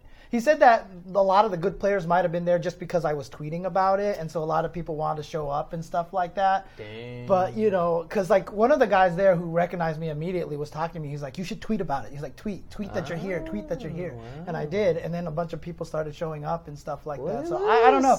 But the funniest thing is Influencer James. I went to go meet Kotaka Shoten. Like, I asked one of the guys to introduce me to him, right? And so the guy was like, oh, Kotaka Shoten, this is James. And I went out to shake his hand. Yeah. He looked so confused. Yeah. He was just like... That's funny. Like, and it wasn't like, who are you? It was more like, why does anybody care about me? Yeah. Like, why is anybody trying to shake my hand? You know what I mean? Kind of thing. And I was just like, oh, you know, I was like, oh, you're so cool and you're so strong and everything like that. And so we were just talking to each other a couple of times through Google Translate. You know, like that was the best we could do. That's cool, man. But, dude... I'll tell you this right now, and I know you joked about this. I'm 20 years too late, but goddamn, Cammy is such a terrible character. Not great. And like, you discover that in there, and like when you play in that arcade, it is clear that she is an order of margin worse than even Zangief. Like it is not even. I even asked Matsun. I was like, "Who's the worst character in the game?" He's like, "Cammy." It's like it's just not because they were Zangief players that were doing well, and then like he certainly has some good matchups. And then, dude, like Kotaka Shoten knew the secret on how to beat Cammy with Guile. And so that match is like 9-1, 8-2. Like Cammy is that character who's super good and viable up to high levels, and then as soon as you get to the top levels, she just kind of goes pew, and then it's like completely useless. So I think I beat a Zangief. Nice work. Oh man, poor Cammy. All it does is just like give me 3 buffs that I want to give to this character. A little late. Oh God. All right, well, that was Japan. Japan is a fun place. I enjoyed it. Mm-hmm. Hopefully there's another one and I go again. I'd like to. Yeah, we did go to the Meiji Temple, the 3 of us, American Jobin, myself, and I did have some dango. I saw Ani asking about that on chat earlier, which is just this little like taro-ish kind of like snack thing that they just kind of cooked there. It was really good. Nice. It was really, really good. I like natto a lot. I mean, it's not the first time I've had natto, but I had it more this time. Like I had it. I mean, you can get it in the U.S. too. I've had it, but for breakfast at the hotel we were staying at, you could like mix it. You could get a little packet of natto, and then you could mix it with rice and a raw egg.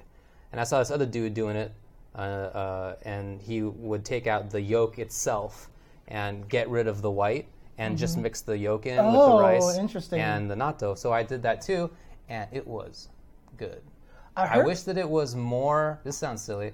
I wish it was more natto-y. Like it wasn't. It was like too ricey. I had too much rice, I guess. So I need to up the natto element in it. But I heard like the stuff that you're eating there, like there was fish and stuff like that at the breakfast, right? Dude, they had great fish at the breakfast. Yeah. Yes, I heard they had miso soup. I heard that's standard Japanese breakfast right there: fish, miso soup, natto, that kind of stuff. So so that's why great they coffee have it there. Yeah, great coffee. Yeah. No, I think that's actually the first time I've ever had just a raw egg yolk. Have you ever had a raw egg yolk? I mean, not like that. I just mixed it in. I was like, I hope this is safe. Obviously, I've poured raw egg into like a clay pot thing, so it kind of cooks in the there. Thing. Sure. I've done stuff like that. I've never had raw egg. Raw egg, mix it into the rice and the natto. Because that natto is definitely not cooking it. I don't think so, but I don't know. So anyway, I turned out to be safe. I lived. So I was like, anyway, it was cool. Okay. All right. Okay. Japan was cool. Yeah. Evo Japan, on the other hand, I like how during the Evo reveal, Mark Mann said whatever about it to Wizard, and Wizard was like, there were some challenges. Like that was the first thing he said.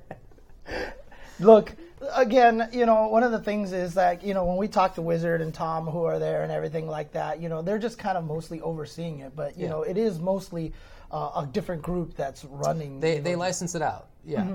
Yeah. And honestly, I think one of the weaknesses of Evo Japan is that group isn't as embedded in the FGC as a lot of other groups. And you could tell. You could tell because of why I tweeted out that tweet, which was, this is how you run brackets. Don't ever, no matter how much you think it's a great idea, don't ever run all of winners and then go to loser side. As much as you think that is a great idea, it is the absolute worst idea because the people who lose first round wait forever to play their matches, and then the person who makes it to the furthest in the winner side waits forever and a day. One of the guys, I think it was Mofu, the Balrog player, the boxer player, I should say, got to that point at like noon and didn't play his next match until like 8 p.m. Like, just don't do that. Don't ever do that. It was really run poorly. The brackets, like you were talking about, were run poorly.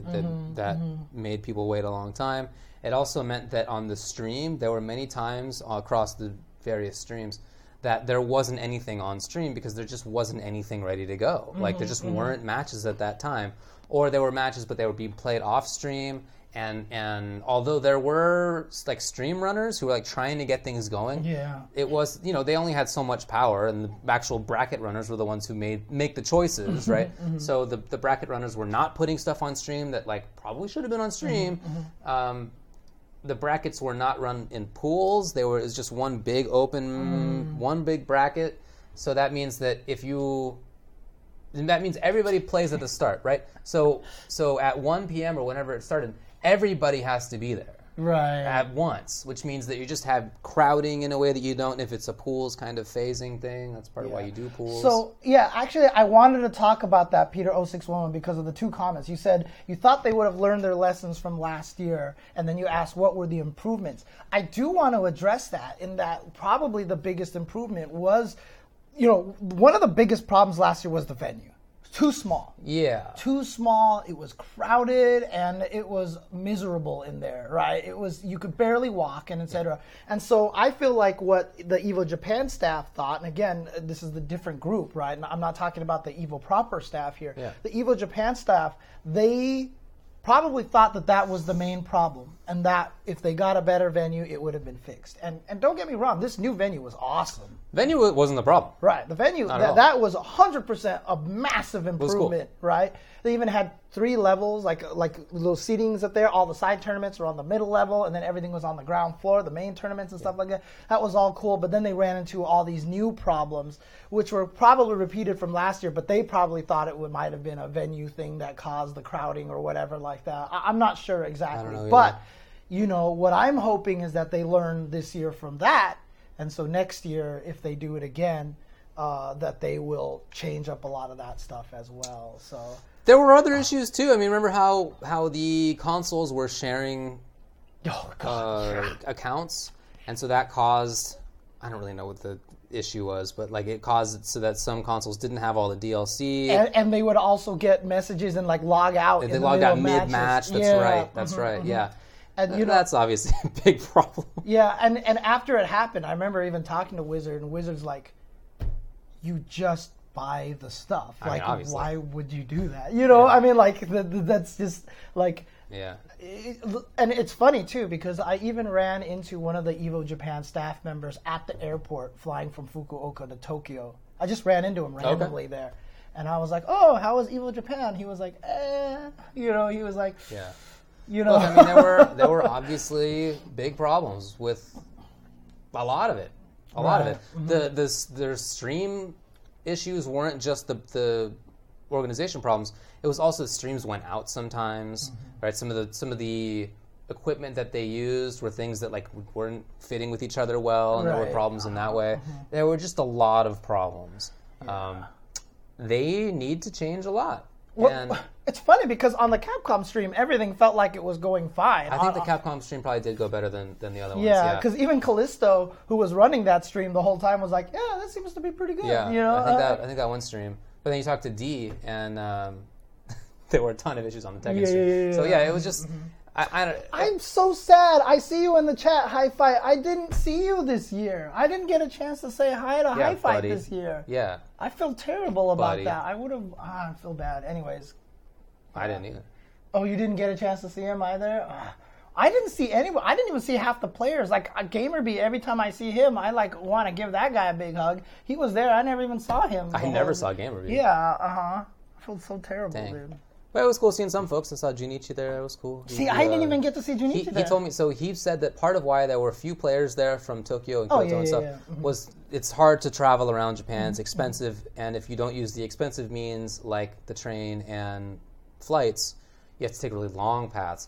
So the way that he got there was actually by going to the coast, the West Coast, and then taking the ferry down, and that took 12 hours. What? Yeah. Oh my God. Yeah. So shout outs to him for taking that slog. That is pretty cool. But that's it. Too bad that you need to do that, right? That sucks. Yeah. Okay. Yeah. Oh, that's not Evo Japan's fault. Yeah. A lot of the players weren't there, obviously, because Gachikun was having a wedding there. You notice that everyone that had anything to do with Red Bull was not there, right? Daigo, Banchan, Gachikun, those guys were all not there. So. Yeah, no worries, Hi-Fi. I really wish I had a chance to say hi. So it's all good. Yeah, and then also another thing that caused unintentional problems, like the poor Tenno staff was staying at a sorry. You're catted? Yeah. The Tenno staff was staying at a place that took a half an hour taxi to get to the venue because there was a BTS concert in Fukuoka that weekend. So all of the hotels were sold out. Was that what the giant lines were on Sunday? There was like a venue that was right next to our venue that had huge lines. Probably, yeah. That had to have been it then. That had to have been it. So, because they're seriously a gigantic group. Like super. Right. I remember when they were here in the U.S., like everybody on my Facebook timeline, I swear to God, went to that thing. So, yeah. Well, I can tell you that although I don't know any of the conversations in specific, there were definitely some heated words between like Evo and Tenno staff and Evo Japan staff. I really hope that does end up causing like improvements because they need big time improvements. You can't have the third Evo Japan in a row be messy. You can't do it 3 times. That's not good for Evo Japan, obviously, but it's not good for Evo either. Right. it's not like Evo's brand is that's not you don't want to mess with that, I would imagine. So I really hope that next time it's improved. There's a lot of and some of those things are just like obviously you just don't run the brackets that like things that you just buy the DLC rather than sharing all the things. It's like small changes, but they made big impacts this time. If you don't just make those small changes, and I'm sure they a lot of it goes away. I'm sure they had. I think Hi-Fi mentioned it in the chat earlier that they had an agreement with Challenge, so they had to use Challenge and not Smash.gg. Because Challenge, you can obviously run like the pool things, but I don't think they have the to pool thing arrows that we can do. So when we're looking at the semifinals bracket, you can just click the back arrow and stuff like that. It was so obnoxious. As we're commentating the top 16... How do you really feel about it? I hated it. That's what I did. We're trying to commentate the top 16, trying to get down to the top 8. So I'm all the time trying to figure out what was this player's path to get here. And I'm trying to like zoom back through Challenge to figure out what it was. And this thing kept on resizing itself constantly. I was just like, I tried to press like the little X, like stop it on the browser. Right. I turned off scripts, like everything I could do to make this not happen. And it just kept happening. I'll tell you this I couldn't right now, figure it was... as a hated it. grid bag layout expert, that's all I did at my job at one point in time. They screwed up on the grid bag layout. Trust me. They screwed up on the grid bag layout. So, yeah. That doesn't need to be like that either, right? Like, that could be... So there's just all these unforced errors.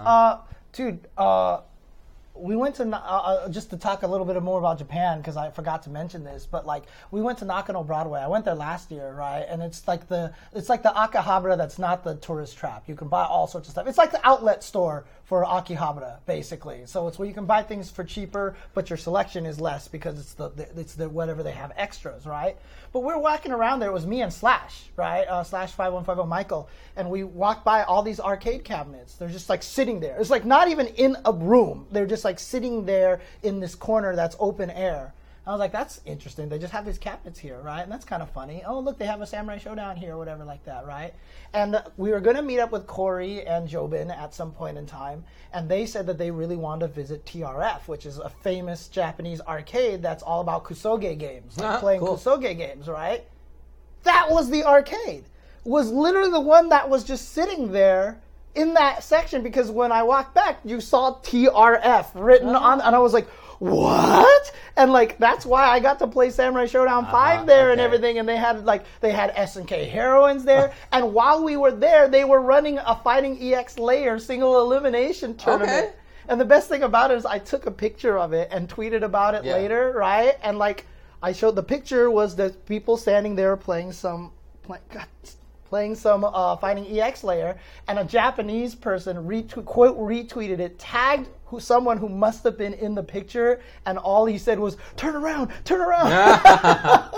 That's funny. But it was so cool. Like, I didn't realize that was like the arcade. That's awesome. And it was like, this is so cool. Like, it's neat. So, yeah, but that's a whole nother story. That's cool, dude. Yeah. Anyways. It was, aside from all of these problems, there was also the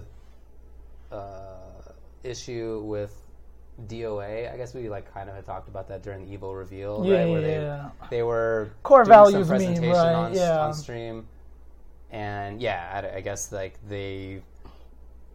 didn't see the whole thing, but the presenters were like jiggling themselves and whatever. Well, because they were talking about basically, they kept pausing the game with characters in compromising positions. I did. That's right. They kept zooming in on like the characters, breasts, basically. Okay. And then when the ladies were like, "Oh, look at the jiggle physics," and they would start jiggling.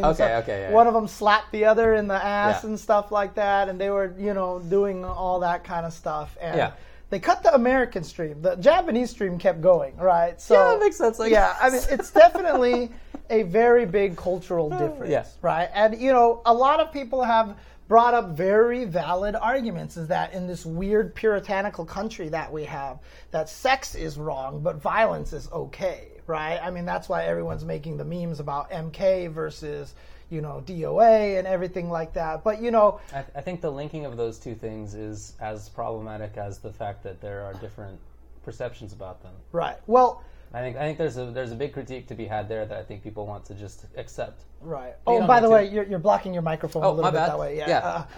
One thing I will say though is that I don't think that it was that so much as because of that view, Twitch has rules of not being allowed to do stuff. And so you've got to unplug it on the American stream and make a statement about it, because Twitch could obviously just be like, well, we're banning this channel because of inappropriate content, right? If they just get reported, they're in trouble. Right. Again, I know I stick up for Evo a lot, and I know a lot of people are mad at Evo or think that they're hypocritical or whatever, but I mean, there's a logic to it, right? You got to be careful of Twitch streaming services and getting banned and shut down for that reason, right? And so, yeah, they pulled the English stream. They left the Japan stream up because obviously it's not as much of a concern for them. So it's these kind of things, and it's unfortunate. And it's become a meme. Everyone talks about it. Of course, everybody mentioned it on stream afterwards. You guys were trying to kill the joke. Yeah, basically trying to run it into the ground. Yeah. I mean, I thought that from what I saw of the presentation, I thought it was like silly and like not that big of a deal. But I get why they wouldn't like it. I understand that. I also thought that the tweet that Mr. Wizard put out about core values, not necessary. Also, not a big deal. I don't know. I didn't think that it was like... I saw that tweet. Either way, I was like, I don't know. When I saw the tweet, I was like, it's a pretty standard response tweet. I don't know how it got so viral. I don't know how the core values thing got so viral. So, anyway. I thought it was kind of silly and funny anyway. Not a big deal. But, I mean, it's unfortunate that it happened, and obviously shouldn't have happened, but... more lessons to learn for next year, hopefully. Yeah, you should probably know like what's going to happen before you put somebody on stage, I guess. Right. Maybe a lesson there. Well, it was fun to hang out on Sunday whilst the commentary was going on, whilst top 8s were going on, I should say, because I had a lot of drinking to do. That was fun, hanging out, partying. Oh, everyone was making fun of it because it had core values of the FGC.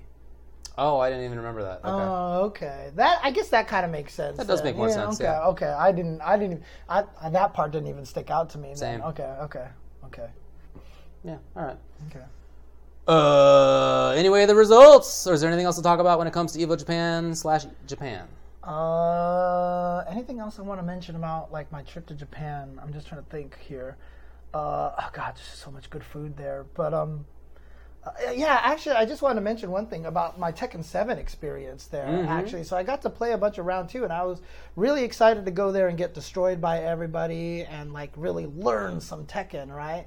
And I played, and I did pretty well in Japan. And it kind of made me realize that I actually kind of had an issue with the way that it's set up in Japan, which is actually a good thing, but not for what I was looking for. And the reason for that is it's all online in Japan. Right. So when you go to a round 2 machine, and thanks to Nate, he pointed out that if you buy a banana pass, then you can have a 10-win streak before they kick you off, as opposed if you don't have a banana pass, you only get a 3-game win streak and then they kick you off the game. The game just ends, right? So I got a banana pass, and so they record your record that way, right? And so they started me on low ranks, and I had to work my way up, so they were only pairing me with other people of low ranks. So I wasn't actually able to play the super good people and find out where my true weaknesses were. I was because round 2 is brand new. So this is the first time that a lot of people had access to Geese and Noctis, etc. I fought like 90 Noctises, okay? And you could tell half those people were like, what does Noctis do? You know what I mean? And I only fought like one person who was clearly better than me. Like he beat me up so bad, and in fact, I only won one round against him, and that was only in the last game. Because you could actually rematch people in that thing. So you have the option to re-challenge them. And the first game I played against him, he beat me so bad all 3 rounds that in the 3rd round, he just like taunted me and stood there and let me beat him up for a little bit, and then he killed me. Yeah. But then I challenged him, and I think he was probably surprised by that, and that I was actually improving as it was going. And then, like I said, in the 3rd game, I took a round off of him. Nice. I took a legit round off of him. So yeah. Good work. But like that was way to beat that guy off with your banana pass. Exactly. And like, dude, that's what it's. Oh, what is it? Is it called like? But I don't know. Is it not Banana Pass? No, I have no idea, man. Go on about your story about the Banana Pass. You found a top with your Banana Pass. It's just a Banana Pass. Oh, Bandai Namco Pass. That makes sense. Okay. I just read it as Banana Pass. Well, you know what? It's not even Banana Pass? It's not Banana Pass. Well, screw that. It's Banana Pass from now on, dude. Now, we've got to tell Eris about this because Eris will spread that, dude. It is definitely a Banana Pass at this point in time. I'm not calling it anything else from now on. All right. Okay. So, I actually beat him one round, and then I quit. It's not even Banana Pass. It doesn't matter now. It is 100% Banana Pass from now on. So, I'm gonna beat people off with my Banana Pass. Yeah, I actually beat him one round, so I was actually really happy about that. But that guy clearly showed me what my true weakness is in Tekken 7. And like I said, I just didn't get that feeling that when I played a lot of other people, because a lot of other people were also weaker like I was. So I'm glad that you discovered something important about yourself with another guy using your Banana Pass. Yeah, exactly. It's good. I'm glad for you. Yeah, and he definitely really, said he definitely accepted my Banana Pass. Well, that way. So, there you go. On. So the results for EVO Japan. I mean, I don't know if we need to go through all these things, but Momochi won Street Fighter. I was super happy about that. Now, I'm a big Momochi fan, but also, he's not one of the dudes who has the Japanese pro gaming license, and so he could not win above, I don't remember, $900 or something. I actually heard because that wasn't an officially sanctioned JESPA event that Momochi could win the entire. Is that so? I thought that was illegal. I heard that, but that's word of mouth. So who knows? Everybody's talking everywhere. So. Well, I mean, it's not the case that I want Momochi to make less money. I want the stupid licensing thing to go away. You want to expose the absurdity of the exactly rule right. Of the law. A non-professional player under the Japanese esports rules. He's not a pro. And he blew up these pros, right? So it's such a dumb system. I hope that strikes any kind of blow. Definitely it won't, but I like the idea of believing that it might. Yeah, I was really happy because Momochi's performance in 2018 was lackluster for Momochi. Yeah. And I even remember the year that Mena RD won.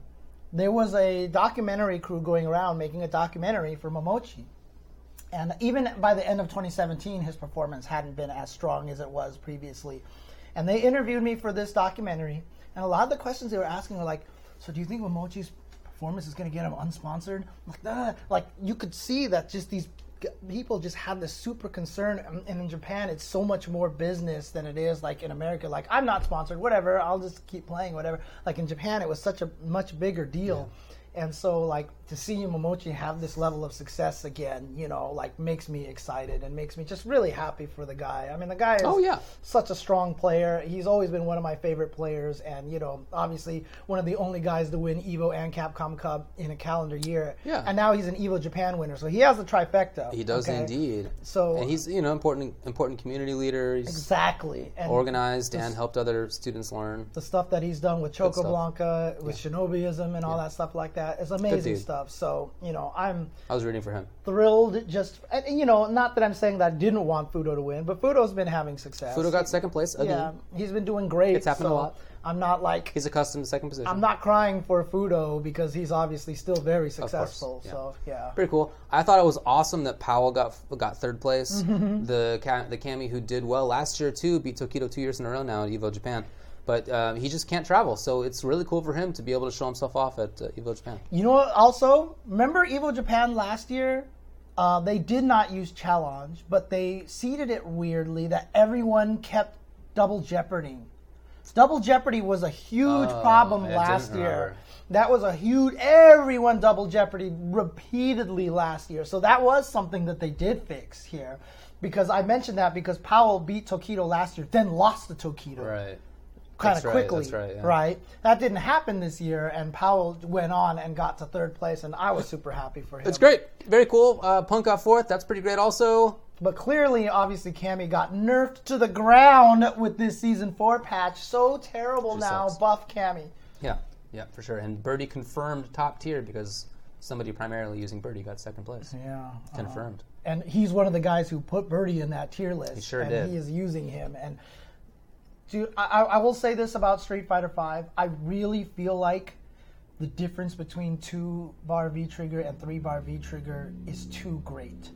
I really feel like I'm actually starting to believe that they should merge them all to something between 2 and 3 and just have all of them be that one level. Because the fact that Birdie got so good was just because I feel like that V-Trigger went from 3-bar to 2-bar. I feel like it's, although the trigger is part of it, I feel that it's more about just recognizing what he's like done the entire time. I think that's part of why I'm confused about him being listed as top tier, because he's like basically the same character. He actually got nerfed in a couple of ways. But like, it's just, I feel it's more like, oh, it turns out Birdie has had good footsies the whole time, and good anti-airs the whole time, and he's dealt damage the whole time. Like, he is basically the same. A couple of characters who maybe beat him got nerfed. I agree to a point. I really do think that V-Trigger made a huge... Because there was a lot of rounds Fudo won because he had that V-Trigger. Bot, bot, juggle, boom, bot, jug, dead. Yeah. Like, that happens so often. Dude, and he can build V-Trigger better than most characters can. Indeed he can. So I actually feel like that I didn't realize... It is a buff. I don't want to say it's not. I feel like it was a much more significant buff than I originally thought it was going to be. I actually think because of that change that he is significantly better than he was in previous seasons. I really kind of do. I agree with you that he's better. I'm not sure that it's like a giant deal, but right. Yeah.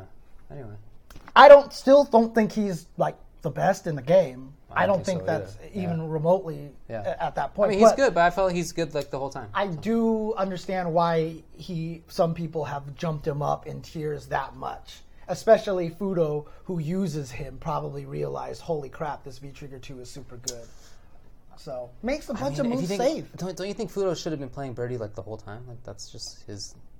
It's more like, his just style. Fits him better it's more than his Mika. style. It fits more than Mika. But I remember saying that in Season 1. And Yeah, for sure, right. for sure.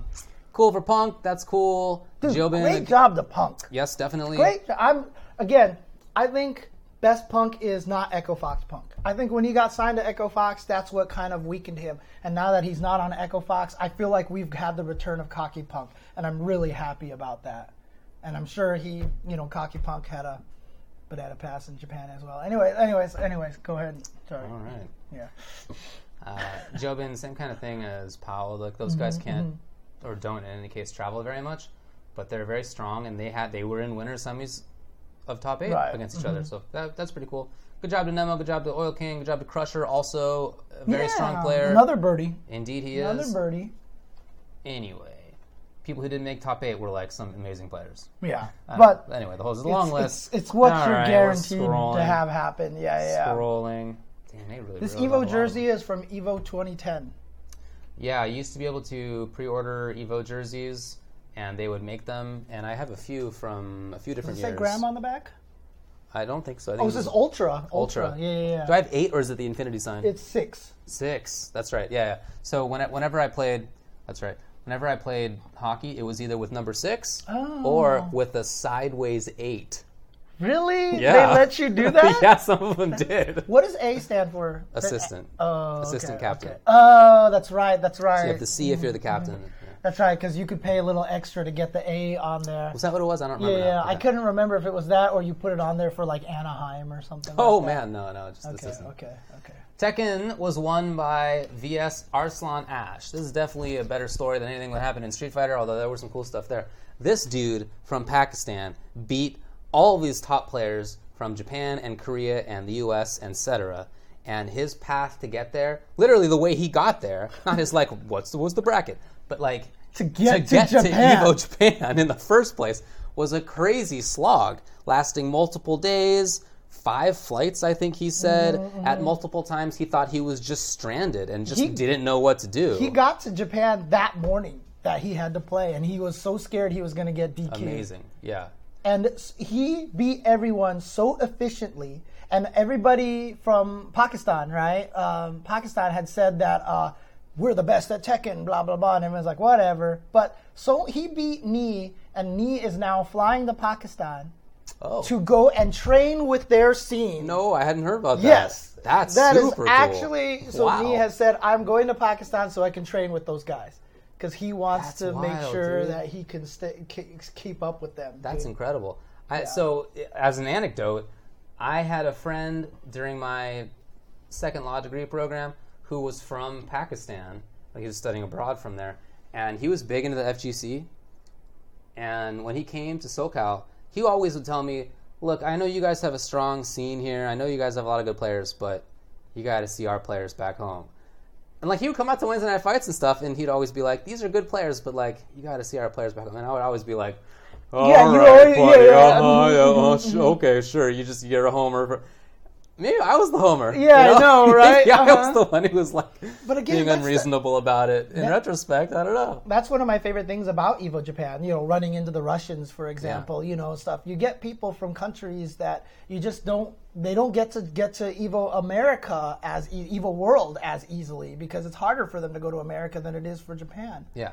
By the way, those Russians gave me a bunch of birthday presents, including the biggest giant piece of bread that I'd ever seen. That apparently is only made best in that guy's hometown, Tula. Yeah, exactly. And it was this bread with like this, it was almost like a Fig Newton plum kind of like jelly baked into the middle of it. Super good. That thing lasted me the entire Japan trip, let me tell you. Did it really? And I gave everybody a piece of it. Yes. I was like, here, Seijam, take a piece. I gave so much of that bread to people, and even when I went to Tokyo, like, there was some nights that I went back to my hotel room, and I was like, I don't feel like walking to the Family Mart. And I was like, I have this bread, and I would just eat the bread, because it was like 2 a.m., and I was like kind of weirdly hungry, and I was like, I have this bread. Seriously, like, that bread, like, lasted me the whole trip. Man, that bread was important for me on that Sunday of a lot of sake drinking. That provided a nice little base. And keep in mind here, when I'm talking about this bread, like, it's bigger than the envelope. Like, it was like... Oh, yeah, it was way bigger. It was than like this, it was right? huge. And so, that was a foot long, easy. That thing it looked like a football. Yeah. It literally looked like a football, dude. It was so good. That bread was ridiculous. That bread was so good, dude. And thank you to the Russian scene for sharing that with me, because I did get to share it with a lot of other people as well. And I thought that was really, really cool too. So, agreed. I got that bread. You did. I got that bread. So. Yeah, I've also heard that Arslan is not the best Tekken player in Pakistan. Yeah, I've heard the same thing. That's awesome. I don't know if it was him who said it. I heard it from somebody, but yeah. Mm-hmm. Anyway, that is amazing. That is amazing. So in Japan, the grand finals was Pakistan versus the Philippines. AK. With AK. So I thought that was really cool. It was a super good story. It's fun to watch. I assume I don't remember very much of it, nor of Street Fighter, by the way. I basically don't know what happened in Street Fighter. I'll tell you this. But I remember having the impression of it being fun. I'll tell you this, though. I mean, there was obviously a lot of issues. Like, I think it was Nii and JDCR played each other off stream and stuff like that. That sucks. And obviously a lot of people are like, "What happened?" I mean, they lost. That was a losers bracket match, so that's standard rules. You play losers bracket matches off stream, but obviously that should have been ran up to the stream. In particular, yeah, but again, keep in mind that a lot of those matches that weren't played were losers bracket match. The reason why I bring up that story is that is an indication of just how crazy the competition in Tekken is. Or if we're talking in Street Fighter terms, that just shows how random the game is and how there's no consistency in it. And obviously the game is scrubby and completely random because the top players can't even be consistent in the game. Anyways, I just had to soapbox that. Nice work. Shout out to Jimmy J, who got 5th place. Jimmy J. Dude, did you see that tweet that I retweeted? Like, he ended a stream. It took me 2 hours to do taunt jet upper, right? Oh, yeah. And so apparently he ends his stream by doing taunt jet upper 4 times in one direction and 4 times in the other direction, right? And so there's a clip that he walks up there and he's like, 1, 2, 3, 4. Change to the other side. 5, 6, 7, 8. He didn't miss it 1 time. He did it 8 times in a row. For people who don't understand, it's not even a 1-frame link. Yeah. You have a 3-frame input that you have to input in exactly 3 frames. Back, forward, and button. Like, you have to do that in the window that you have, otherwise it won't happen.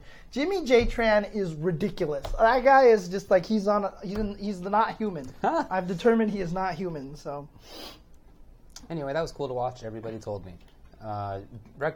Guilty Gear Xrd Rev 2 was won by Samito, who I've heard of forever and never thought that it would be Summit. I never thought that was supposed to be what it was. Samito, but that makes sense. Anyway, he won. That was cool. Yeah, and second place went to Cha Cha Cha, who best performance he's ever had. Haehoon is not. I mean, I was watching it with Felipe from Omen of Sorrow. We were sitting there watching it. Was it him or was it somebody else? It might have been somebody else. They were like, "Is Haehoon top tier? Because he looks really good, and he's not top tier." And he still did really well. So a lot of people were surprised by that performance there. Now, a lot of people are going to ask what happened to Omito or whatever. He was on commentary. Yeah. He couldn't make it in time to enter the tournament. So really? He showed up just to support and to have fun and stuff like that. So he was on the commentary. So he actually did lose. But Cha Cha Cha was that was really cool to see him do really, really, really well with Haehoon. So yeah, it was cool. So. Yeah. Mm-hmm. Okay. BB Tag. Tomo won with Mai and Gord. Is that the same Tomo as the Guilty Gear Tomo? No, it's a different Tomo. Okay. That was cool. Oh, that's right. Yeah, I wasn't able to see some of this. So my intention was to get there in the morning to see it, and I started walking like when the top 8 started, thinking like, oh, I'll just watch the rest, and then it took like longer than I had expected. I don't know. I had done the walk previously, and just in my mind I was like, yeah, I'll just walk there. Yeah. 40 minutes later, I was missed like half the top 8. So. But what I saw was really fun. It was really, really good to watch. That was cool. Soul Calibur was won by Shoot Fighters Kiev from France. It's pretty cool. Shen Chan, I think from Singapore, if I recall correctly, got second place with Cervantes. A lot of fun to watch. I really enjoy that game, as I have often said.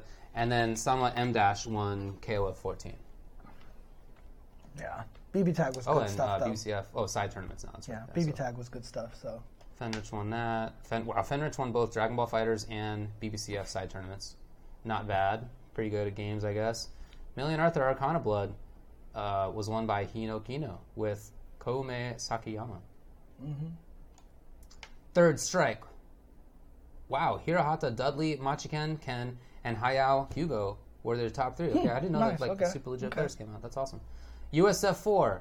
I heard that this was not very legit, but it was won by Rao Ru Kuruuze with Bison. Keep in mind that a lot of the side tournaments were standard single elimination, one game Japan style. A lot of the side tournaments were like that. I know CVS2 was run that way. CVS2 was won by Gon, Iori, Blanca. Did you just skip Vampire Savior? Well, you were talking about CVS2, so I was like, here's who won it. Oh, okay. I wasn't going to ignore it. Vampire was won by Toho with BB Hood. Jeez, dude. Fexel was won by number 18 with Jax. Jack? What is it? Yeah, Jack. My bad. Anyway, Marvel 3 was won by King Lord. Boss got third place, I think. So, talking... CVS? Yeah, and CVS, third place. Talking to Boss, he every time I joke with him that he's the best player in CVS2, he does say that there are a couple of other people in Japan who he thinks better than he is. So, he is not, the absolute best, but that also could be him being very humble, and he's actually equal with all of them. Although he did say he is the second best fighting EX Layer player in Japan. Ooh. So, yeah. Did he get second? I only looked at who won. I don't even know if he played, Well, he's not in the top 8. Yeah, listed. so he might not have played it. So. And Marvel Infinite was won by Cyber Japan Agent. Not a big surprise either. What a shock. Okay. All right, where did he go? Jobin's run was super good. Yeah.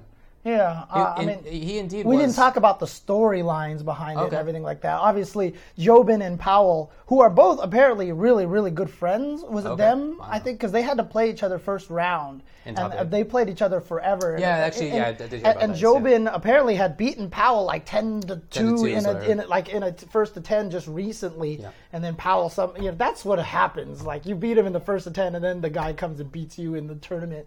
But, they're apparently super good friends. They were both very emotional. Jobin was very emotional about his placing up there. So very, very cool that he was up there. So, sorry, did not mean to, just there's so much we can talk about. And so. But I guess that's about it for EVO Japan. Yeah. Anything else? They did announce that they're coming back next year. Oh, the reveals we didn't talk about. Yeah, they did reveal that they were coming back next year, which actually I wasn't even 100% positive because I was like, man, these are just not, I was not sure. Yeah. But if it is in Fukuoka next year, again, like I said, if you are at least a foreigner not someone in Japan, if you're a foreigner and you're considering not going because it's not Tokyo, do reconsider. There is a lot of really, really cool stuff there to do and everything like that. Obviously, if you're living in Japan, oddly enough, it's harder to get there. I mean, I know a bunch of people couldn't make it because, like Fugu, for example, who's super helpful, and he gave me a set of those Street Fighter tarot cards that everybody was going after, which was, thank you, Fugu. So he met me at Hey Arcade to give it to me. That's nice. But he couldn't go. He just had a kid, so congratulations. 7 months old. 7 weeks old. I'm sorry. Wow. 7 weeks old. Yeah, really? So shout outs to Fugu. But like a lot of people, obviously, from Tokyo couldn't make it because it's just harder for them to do that. So, but if you could make it, then if you can make it from foreign countries, I would recommend it. And, I hope we don't accidentally blow up a poor Italian restaurant, but I will definitely be telling everybody to go there next year. Yeah. So, well, Tom said that he's going to open his own bar, so I guess we'll see. Who? Oh, Tom. The Yeah. Okay. Hey, Mai is coming to Dead or Alive 6. That was one of the reveals. Mm-hmm. Yes. And another unannounced King of Fighters guest character. Amy will be in Soul Calibur. Yep, the Raphael's daughter, I think. believe that's true, if I recall correctly. Yeah. That's cool. What else is it? Oh, yeah, Cross Tag. That's right, there's all this news for it. So, Teddy will be in it. Naoto from BBCF will be in it. Seth from Under Night will be in it. And Heart Aino from Arcana Heart 3 were all announced. And then they also showed that there's going to be another Fate. That's crazy. There was a ton of stuff going on right there. That was really cool. Clearly, Kiraoka revealed to me on the ARC live stream what the fifth Fate was already. What was it? You didn't know? Okay. That was the troll that we did on the ARC live stream because we were like, "What's the fifth Fate?" And then we cut the audio, and then I do remember this. So Arcana Heart. Skullgirls can still get in. Skullgirls. So it's crazy because everyone's like, "What's the fifth Fate? Tell us the fifth Fate." Sarah, and then they finally give us, Valentine. and then they finally give us the fifth Fate, and then they announce there's a sixth Fate. Yeah. It's like nothing's changed. Now everyone just wants to know what the sixth Fate is. Yeah, so, I think that was really cool. Let's see. Final characters for Tekken 7 Season 2. Julia, Chang, and Negan will be released on February the 28th, which is in 2 days from now. Dude, the Negan trailer had everybody going. That Negan trailer. It was ridiculous. Everybody in that venue, and I'm sure at home too, was going wild for it. As soon as Negan, when he was like, "Don't ask me," and as soon as he said that, everyone was like, "You're not doing this." I couldn't believe it. For shit. And we were was like, "Oh my god." That was so sick. I couldn't believe it. And then they even put Harada in the trailer. I actually thought he was going to club Harada. I actually thought they were going to have him club Harada. But no, Harada said, no, I'm releasing you now. And then, so... But I'm that was great. That was so good. I'm excited. I actually really want to learn Julia because she was one of the characters I tried to learn back in 5 a long time ago. And I'm just going to be one of a billion Julia players online when she drops, I'm sure. But also because King plays a certain way, and I think it would be really healthy for me to learn a character that's different. Mm-hmm. And so I tried to learn a few other characters like Kazumi. I tried to learn... I forgot like some of the other Fang. I tried to learn a little bit, but I think Julia might be a good one in there. So got just a couple of days. Yep, that's coming out in 28th. Yep, 2 days, literally 2 days. We also talked about the Tekken World Tour, which will take place for the first event at the Mix-Up in Lyon, France. That is in April 20th. They said there's going to be more prize money. Yeah, I don't know the accents on that Sub-Zero Smoke Rain, so that's the best I can do. So, Baji Trin. Yeah, every time you see Quan, it's not actually Quan, it's Trin. It's Trin. So there you go. Harada, next DLC character. They made an in-game model for him, so why not? Dude, they should that exists. Dude, that would be hilarious. They should just put him in there. Well, at least he's like the new Mokujin. I know dude. That would be pretty cool. That would be genius. Yeah. Like if you're gonna put him in there, you make him the Mokujin. That has to happen now. Because I was about to say, his model wasn't particularly detailed. It wasn't. Yeah, so obviously he could be like a background character, but right. now they just need to make him undetailed Mokujin, and I think that would be cool. So good. I bet some modder could do that, but he could hack into it. Oh yeah, if his code is actually in the game, That's true. Yeah, could have just made it for the trailer and then trashed it. So very possible. Oh man. Yeah, those were the reveals. It was cool. There was a lot of cool news that came out of that day. Some of which I remember. How excited are you for the individual characters in BB Tag's announcement? I'm not super stoked personally. They're not characters that I care over much about. I feel like Seth might play interestingly, like he might fit well he might be like fit. Yeah, and same with Teddy, I guess. I just don't know much about Arcana Heart to like be able to say either way. Okay. So you want Skullgirls in as the I mean, I think that'd be cool. I don't expect it, but I think I actually thought Samurai Showdown would be cool until they announced the actual game coming out. Now I think it's kind of less of a chance that would happen. Sure. There was a couple of franchises that I thought would be crazy in there. I remember on an ARC live stream, we were all saying like we would love to see Avatar: The Last Airbender just like randomly added into there. If they can't do that, then something like ER Kung Fu would be hilarious. Like I think it would be funny to like do something crazy like that because I would like to see a Ruby-esque kind of thing where they just take a brand new franchise and why not? Do something cool with they that. did a cool job with those characters, so why not? Yeah. Wow. Heart has a DBFZ homing dash? Really? Oh, because I mean... Yeah. Okay. I wasn't sure. Okay, you got me on that one. Yeah. I don't know that much about those games, but I do know that. They have the homing dash. Yeah. Okay. Fair enough. I was like, but David, don't you see that? Okay, wait, hang on. Yeah. Yeah, anyway. I didn't play any of those characters in the games that they come from, but they might fit in interestingly. It's not like quite the same. The homing dash was literally just like an air dash that would always go towards the opponent. It wasn't super dash that would take you all the way over there and stuff like that. So but you know they can't put in like the super wild characters. They can't put in like Aracune just wouldn't. Yeah, I don't know how you could make that. I'm so surprised they even figured out a way to put Naoto in the game. I guess. Like I thought Naoto would game with like assists like automatically. I felt like would make her broken, but you know. I mean, I still think she's quite strong, but you know, hasn't played out like that. Okay. Hasn't played out and like nothing from Street Fighter V. That was the crazy part. I don't know. I mean, I wasn't surprised. I think that I didn't expect anything out of Street Fighter. I thought Evo Japan might have been a big enough venue that they could finally just be like, here's some new stuff. You know what I mean? Maybe the DLC pack was supposed to be coming out. Yeah, right. So they did put a DLC trailer out today or yesterday? It was yesterday, I think. And maybe that should have been there. But that's not... Is that like enough? Like if either I feel like you don't do anything or like... It's something cool. Yeah, that might have been a little bit too underwhelming. Might have been underwhelming. Yeah. So I suspect at final round maybe we'll get something going on over there. So that's my expectation too. Okay, enough about Evo Japan. Yes. Cool. Let's take a break, and we can talk a little bit. We'll have to talk very briefly about about some other stuff. Sorry, guys, we are definitely running very long today. Yeah. So well, lots of stuff. A lot of stuff. Okay, we'll be right back, guys. I don't know what it is, but there's something about these PlayStation water bottles that the water even flows out in a very appealing way. It's really aerated well. Yeah. They do a good job. Can't explain it, so... It's because of the little spot on the top that allows the air through. See it right there? Oh. Right on the little... Yep. Physics and whatnot.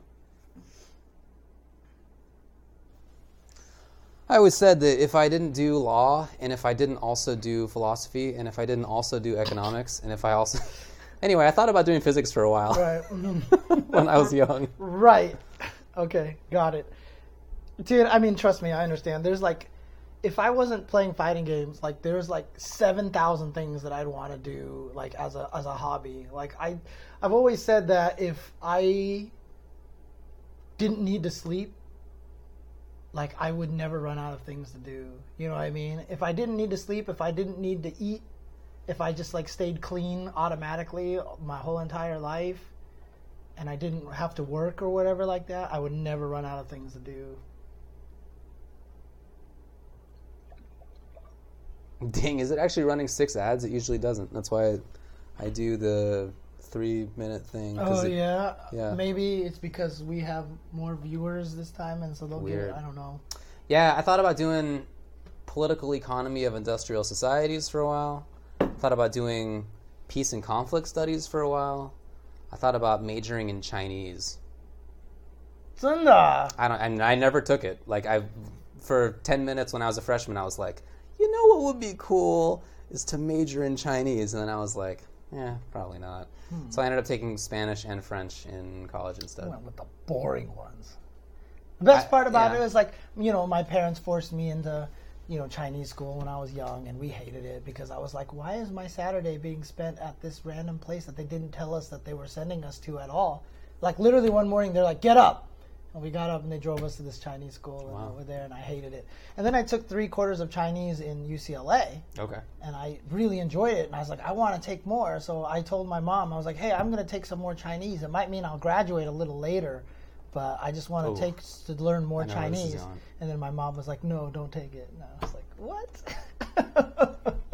All right. So what do you want to talk about results, or are we just going to be like, hey? Let's just talk about some events happened, if we have any thoughts on Genesis them. Genesis was a big one. Some stuff happened. Winter Brawl happened last weekend. I don't know, man. I don't think there's a lot that we can get to. Strong stuff. Anyway, come back live. We can. Okay. Are the ads done? Oh, 8 seconds remain. 8 seconds remain. 5, 4, 3, 2, 1. Political Economy of Industrial Societies. PEIS. PEIS? Whoa, how did that come up? Somebody asked political what? That was a major that I thought about taking. Oh, gotcha, okay. Because I like politics and economics. So I was like, those 2 things. What? All right, let's come back live. Is this still a thing? Hang on a second. I thought about majoring in religious studies for a while. I had like all of these ideas.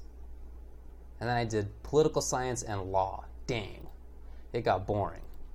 No, I was super excited about those things at the time. You definitely were a man of many interests, which makes sense to me why you'll watch documentaries on Netflix and not High Score Girl.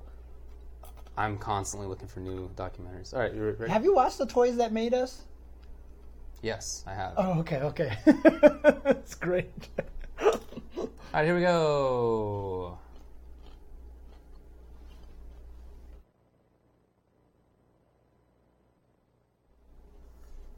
Hey, all right, welcome back. Let's talk about previous events in super brief. We need that guy from Ant-Man and the Wasp to like describe all this. Oh, that would be pretty great. Someone actually said before the second half of Infinity War, they should release a video where he tells the entire story of genius. Everything that happened up to that point. I think that'd be awesome. That's so genius. Yeah. We have a break so that we can take a whiz and eat. But yeah, and I had to grab water and stuff like that. So speaking of eating, I'm going to eat 2 more tacos. You have more tacos, huh? Okay. Genesis happened. This is a while ago now, but we didn't talk about it because we were gone. Michael Pena. MKLeo won Ultimate. Void got 2nd place. That's cool. Samsora got 3rd. The bag is touching your microphone. Oh, I see. You didn't like it? Melee was won by Hungry Box, but Axe got 2nd place. Plup got 3rd place and was crushed. Mm-hmm. Amsa got 4th place. That's cool. That was fun. I really enjoyed watching Genesis. Me too. I really had a great time. Yeah. They did a lot of cool things, not to gloss over Genesis, because Genesis obviously is the biggest Smash tournament. I mean, yeah, we would have talked about it more if it had been like this weekend. But, dude, the stats thing was awesome. Yes. That was super great. Was super cool, and it was really interesting to see. Obviously, it's all done, obviously, not through, like, APIs through the game. They're doing it by reading the screen and stuff like that. Is from what I had heard about it. I imagine. So that's just really, really cool. And shout outs to the guys for that kind of technology. That's helpful as a viewer. It really added to the experience, I felt. Wow, those are huge tacos. I didn't expect that. Yeah, welcome to Tacos Por Favor. 2 tacos. It doesn't look like 2. It looks like tostadas. You know what I mean? Yeah. Seriously. Wow. Okay. It's maybe for tomorrow, to be honest. Yeah, but it was really really really well done. I thought the commentary was great. I mean TK and EE always are entertaining. Some of my faves. Yeah, they are excellent. It was really great. So. That's why I was actually really happy to see TK at Evo Japan as well. Dude, for sure. He and D1 did great. Mm-hmm. They did really good commentary. I was listening as they were doing Caliber commentary, for example. Okay, cool. It was good. Yeah. But again, Genesis, I mean, that's exciting. I thought it was funny that the Grand Finals was a Pokemon battle. I kept joking it was Pokken. I didn't even think about that. It was like, oh, Grand Finals is Pokken. But yeah, I'm sure a lot of people probably didn't want Hungrybox to win, but I'm always happy that Hungrybox wins. So in that instance, I was rooting for Axe just because I thought that would have been really cool. For the upset, of course. Smash 64 is won by KYSK. Cool. Anything else to say about Genesis? It was big. It was a big one. Yeah, it was a big one. It was a really, really well. I heard everybody who was there had a lot of fun. Like I saw tweets from like Ricky Ortiz. She had a lot of fun at that event. Dang, there were 2,105 players for Ultimate and 1,113 for Melee. Ultimate looked really good. God, that game is just, that game is so fun. It did. Yeah, we're definitely not going to talk about every tournament, for sure. Yeah. In fact, which one do you want to talk about? Do you want to talk about Strong Style Japan? I didn't see or hear much about it. Do you want to talk about Anime Ascension? Anime Ascension... really cool event. I know that it was... it was the same weekend as EVO Japan. Yeah, it was the same weekend as... No, it was the same... Was it EVO Japan? Yes, it was EVO Japan weekend. So I heard a lot of great things about that event. I heard a lot of good results and just a lot of people having fun. It's really cool. Hopefully they don't have another... This is the second year in a row that they've had a conflict, because 3 years ago I went to Anime Ascension and I even entered Guilty Gear there. And then the last 2 years it was NCR, and now it was EVO Japan that it conflicted with. So hopefully next year I can make it to Anime Ascension. And hopefully even next year, if I make it to Anime Ascension, I'll be able to do, like, maybe even try to do some commentary there or something like that. So, yeah. Strong Style Japan was really good, huh? Man, I didn't get to see anything about it. I didn't get to hear anything about it, so I'm really sad about that. Well, I can tell you who won the video games there. Okay. If you're interested. Hitbox, Hungrybox is already talking about running a Melee tournament on EVO weekend. Oh. Good for Hungrybox, dude. Okay. Good for Hungrybox. Man, I know sometimes he can be a jerk. I've heard stories or whatever like that, but I mean, I respect him. At Strong Style Japan, the winners were the team of Chikarin with Geese, Rangchu Panda, and Ulsan with Kazumi. Rangchu. And they, as a result, will receive all expenses paid trip to Strong Style 2019. Mm-hmm. Okay. Shout-outs over there. Now, Winter Brawl happened the past... Oh, is he talking about a Melee tournament on EVO weekend, not at EVO? That's much funnier, but maybe... Oh, if he means not at... I thought he just meant at EVO. That is very funny. Oh, okay. Never mind. Winter Brawl 3D. Caliber. Won by Linkors. Cool. Sane got second place with Ivy. That was pretty cool. I watched that. I had a good time. Rikudo got fifth with Astaroth. I don't know that Party Wolf was there. Oh, he might not have been there. Yeah, I don't think I saw him play. Tekken 7 was won by Sour Piggy with Katarina. DOA won by Dracaris with Rig. Hook and God won Dragon Ball. Chris G got second. Chris G is doing really, really well, and still. That's a pretty strong Dragon Ball tournament. But that's the second time he's gotten second to Hook and God recently, because he lost to him at Frosty Faustings as well. BB Tag was won by Rhino. Second place, Punk. What was the winning team? Carmine Jin. That's cool to see Punk is still sticking with BB Tag. I'm really happy about that. Now, he's probably going to go in hard on Mortal Kombat, I would imagine. That seems likely, I guess. Yeah. Because he played at the Injustice tournament in Frosty Faustings. Yeah, he was good at the game for a while. He made top 16 at some big tournaments. And Frostbite, which was won by Tweak, who seems like probably the best Ultimate player right now. Second place was MK Leo. Myron got third. That was cool. A couple Olimars in there. Tweak with Wario and Donkey Kong. I feel like those are the... If I were to take the game actually seriously, probably I should pick one of those two. I feel like they'd fit my style probably the best. But, okay. I'm playing Little Mac. I mean, it's obviously a struggle. It's obviously a struggle. Yeah. I would switch away from Little Mac. He's not good. Have you tried Plant yet? I have tried Plant, and I did. I thought Plant was kind of my style too. But yeah, I was just about to say. I was like, Plant. Actually, big head coming out. Yeah, I can kind of see that being a very David-y character, especially with the big cloud for the zoning factor of it. Like it's not actually a hit; it's like Fang Poison. You know? Okay. Yeah. There you go. All right. Okay. That's all I want to talk about for tournaments. Anything else that you want to talk about? There was no other? I swear there was like... No, I think there were. Oh, okay. All right, we just don't have any time. That's all I got. All right, fair enough. Okay. MK11 news. MK11 news. Now, a couple of things. Cabal revealed and shown. That was a while ago, but we haven't been on the air since then to talk about it. Also, Jade revealed and shown. And I think they both. Did they actually show Jade gameplay? Oh yeah, they did. They did. That's right. Yeah. She looks way cooler. She was such a throwaway, I felt, in the couple games, a few games that she's been in the past. Her style, I just have always felt is like not interesting. The only unique thing that I can think about her gameplay-wise is the anti-projectile shield that she puts on. She puts some purple stuff on, and she can't be hit by a projectile. Other than that, I've always thought like she's kind of a throwaway. But in this game, she looks much more fleshed out, much more interesting. What's her gimmick this time? I mean, she doesn't really have a gimmick. Like she has that anti-projectile thing still, but she has far range. She's got a big pole. She always had the pole, and she didn't use it for very many things. She just was carrying a pole. But now she does stuff with it, and she has big footsies and good pressure. Every character so far, Cabal included, everybody seems like they are both like they're everything. Right. If you want, you can zone with them. Right. If you want, you can play offense with them. She has a run. She looks fast. Sorry. What are we doing over here? Thinking, like boogers on my face? No, I'm thinking she has a pole, but does she have a banana pass? Oh, all right. Yeah, so you vaulted right Sarah over. The hero knew. He even put it in there before I said it. He knew why I was laughing. No dancing around that question. Oh my god. Oh man. Anyways, pole. Yeah, I know. Yeah, I got it. They both look cool, I thought. Okay. Cabal didn't have. I thought that he might have had a command grab because the way his overhead looked in the last game he was in, it kind of looked like it was a grab to me always. It kind of swings you around, but he doesn't have that. Oh, well, okay. I was excited to see that Flo was playing Eunice. Someone in the chat mentioned that, and he's beating people in day one. I was like, that's not a shock.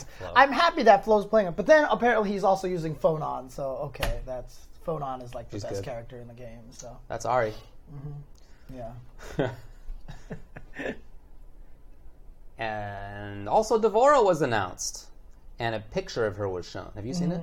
Yeah. It looks like she looks like that Joker who like ripped his face off and like stapled it back on, right? You know, I mean, pretty good analogy. Because that's what it looks like. It looks like the face is pretty like stapled onto her face. So. Yeah, she looks like a gross bug lady.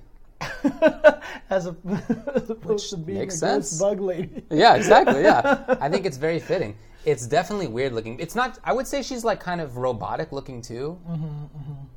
Not like just an organic bug, but like a kind of mecha bug. I think it's kind of cool looking. It's not pretty if you're like, because there's a whole controversy at the time. Oh, she's ugly now. Well, they're mad about Jade too. Yeah, because Jade has clothing on now. Yeah, she looks so much more interesting. Same with Scarlet. Oh, Scarlet has clothing on now. Right. They all look so much more interesting, and it's the same for D'Vorah, I feel. Although we haven't seen her in action, so I guess we'll see. But her face, her like look, as shown, I felt was much cooler looking. Right.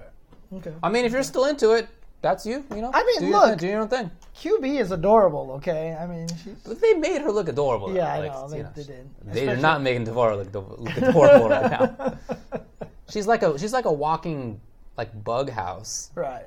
D'Vorah. I mean, she's just like carrying bugs in her. I mean, I know like Jade has always been that kind of character, you know. So I mean, if they had designed her that way, like I wouldn't have mind. But D'Vorah, a bug character, like it's fine. She's a bug. They just let her be a bug character. So I agree with you. Yeah. I think she looks all right, but we'll see her play. A couple other things about MK. One is that tonight there's going to be a character reveal. IGN was talking about it. It will be at 12 midnight Pacific time. So if you're on the East Coast, it's 3 a.m. And if you're in Europe, God help you, I don't know, 8 in the morning, depending on where you are, 9 in the morning. It's going to be tough. Now it's like perfect time, like waking up. Oh, buddy. You're tough coffee. For me. Yeah. It's tough for me. Man, yeah. Like 8 a.m. Jesus, I won't tell you. I'd rather it be 8 a.m.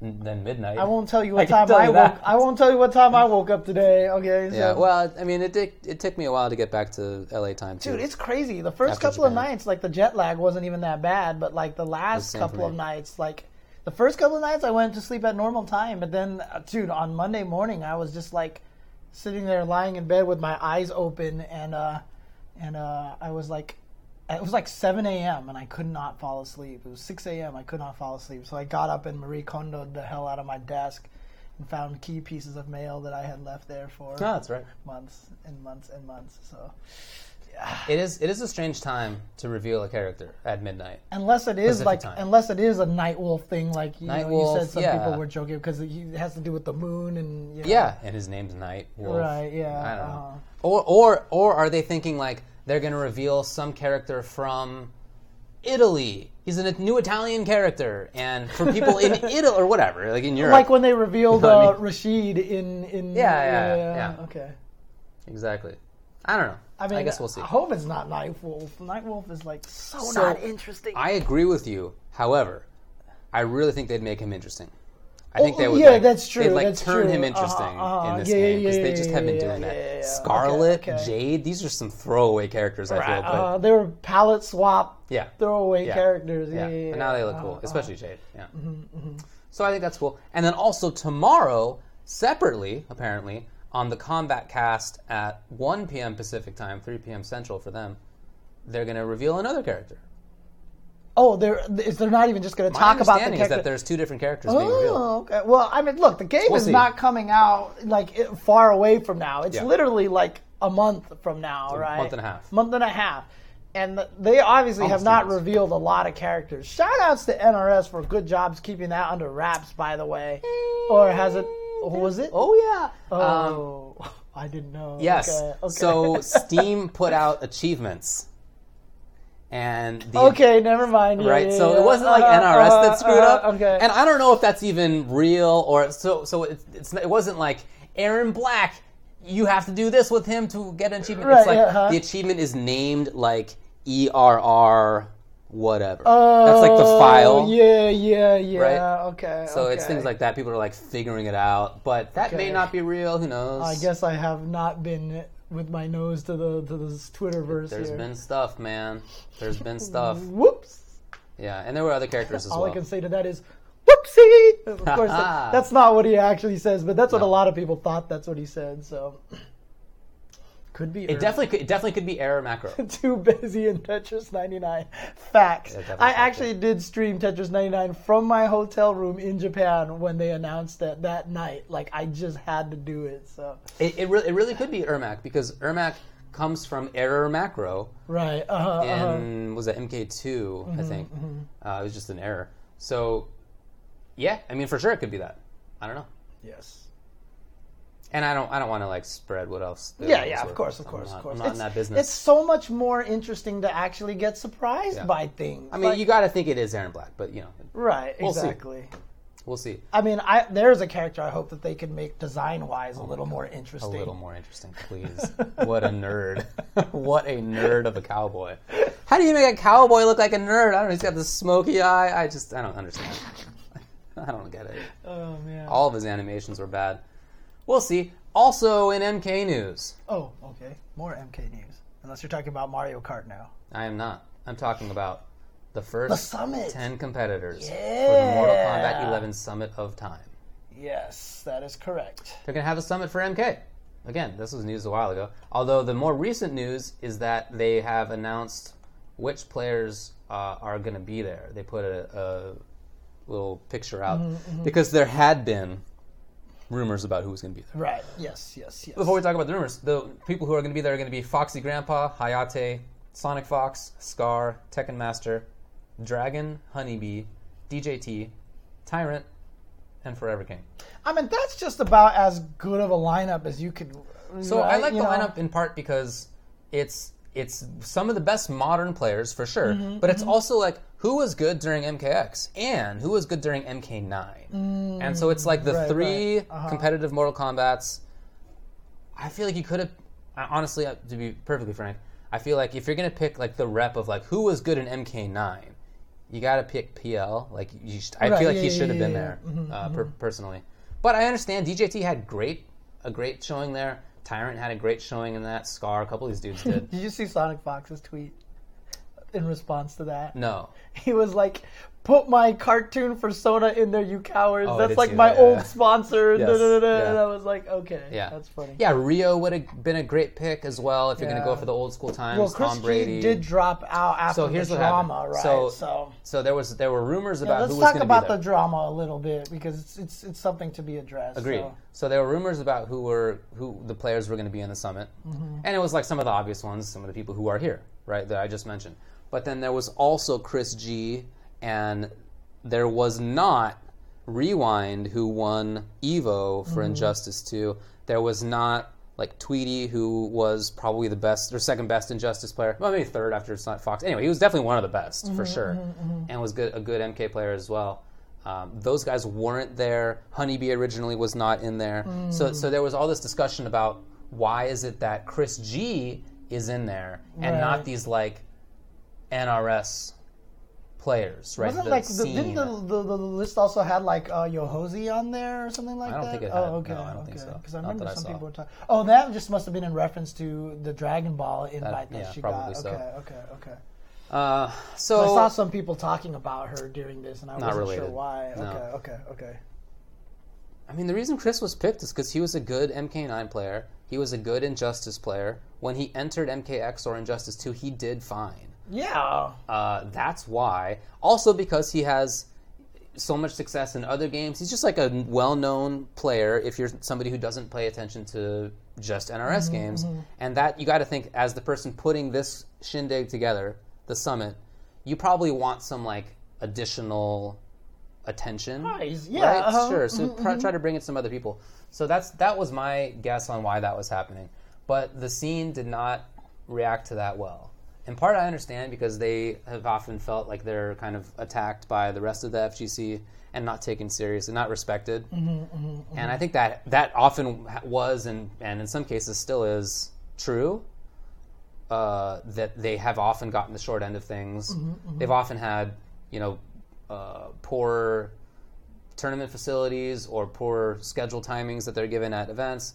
They're often looked at as playing a game that's not as deep, or that's just like a mix-up machine like an MKX or whatever, or that's just about projectiles and Injustice, or they're seen as thought of as having weaker players. I mean, it's like all these things that have been around for a long time. I feel like one of the aspects of that is like the DOA aspect, right? It's like everyone's like, oh, this game is just about, the titillation and stuff like that. And MK is, it's just about violence. I can't take this game seriously, For sure. And it's unfortunate because, it's weird. Like, I feel like Mortal Kombat needs to somehow get away from the violence, but it should never go away from the violence because that's like the whole game. Financially, and that's like the way it sells. Yeah, it'd be the worst thing for them to ever do if they ever went away. If they were to suddenly think the competitive scene is the important stuff, even as FGC guys, you'd be like, you crazy. Let's try to get the East Asian player base. Like, maybe you could, but you'd be giving up basically what made them famous. Right, so it's not doable. Exactly. But that is part of it as well, I'm sure. So the scene has often been attacked, and so I think kind of expects that. They often identify attacks that I think are like not really attacks, but maybe more like somebody, like for example, people have said, oh man, Punk, for example, when MK11 comes out, I'm gonna play this and I'll beat you guys. And Punk did like the same thing when BB Tag came out. And Sonic Fox did the same thing when Ultimate was coming out. And it's just what people do in fighting games. You just do that. In the past, people were bigger jerks about it. Like, Filipino Champ famously said that that the scene was really bad, and that if he or anybody else wanted to from the Street Fighter scene, that they could make top 8 at an Injustice 1 tournament. So that's like a little bit more of an attack, right? Rather than just I'm going to beat you guys in the new game. So like the new stuff is not like the same attack as once it was. But the scene, I think, still like expects it. And so all I'm thinking about is that famous clip of Punk saying that he was going to take Yipes' lunch money in MVC. Exactly the same. Exactly the same thing.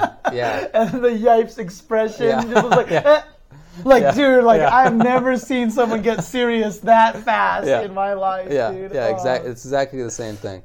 So when they kind of blew up on Chris, I felt like that was unfortunate. Maybe there are other reasons to blow up on Chris, but to attack him for not being like a legit NRS player, I think sucks. On the first part, that was the first game he made top 8 at EVO in. Was MK9. Like that was one of his first I'm good at games now games. So he does have that history, in fact.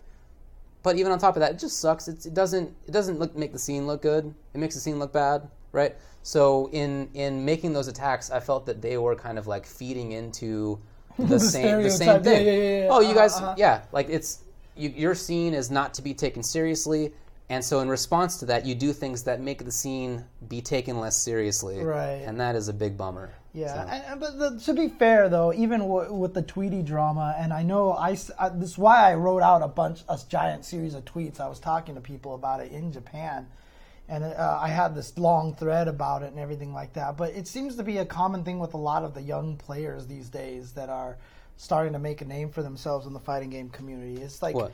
It's just that you're in the situation where this might be your best chance at doing something great, at accomplishing something that you feel worthy in your life. And I'm not going to say that accomplishing stuff in fighting games isn't worthy. It's absolutely worthy, you know. But the problem is, you just have to realize that when you're in that position, that and you've talked about this before, is that everyone is replaceable in a way, right? And so even though you could be one of the greatest players coming up and, you know, have this potential to be great, you also can be forgotten very quickly. And so when you're young, you don't realize this because you feel like you're invincible. And you know, I've talked about this to a lot to people. When you're in early 20s, you have this air of invincibility that you just feel like, you know, you deserve this kind of, no one deserves anything in the fighting game community. You're earning all of it, right? And so even despite how good you are, you know, and again, this is not just a message to Tweety. This is to every young player that's done a lot of this stuff, because a few of them have done this in the past, right? Even some veterans continue to do this today. Sure, I mean, this has been around forever. Right. It's, you know, when you feel slighted, when you feel like you are being overlooked, when you feel like you are being attacked, be careful on how you respond to that, because if you attack too much yourself, you could hurt yourself more than not getting into the summit. Not getting into the summit might have been bad for Tweety, but what Tweety's response has made it even worse for himself. So Tweety did go on too much of an attack, for sure, in response to these things.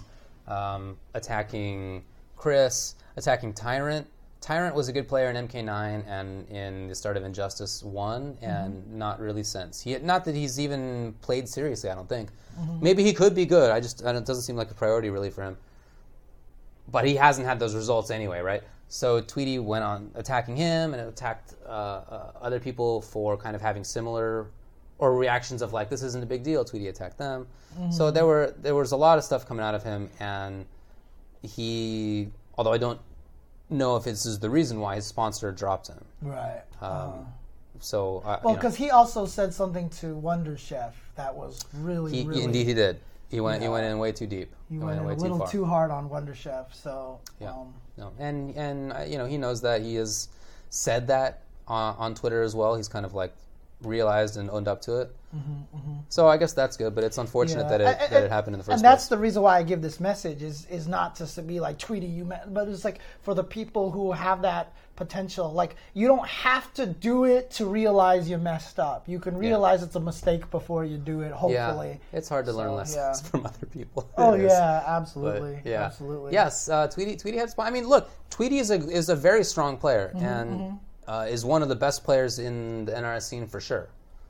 But, you know, he went too far on some stuff. So, yeah, that was a whole bunch of drama. So Chris G pulled out of the summit.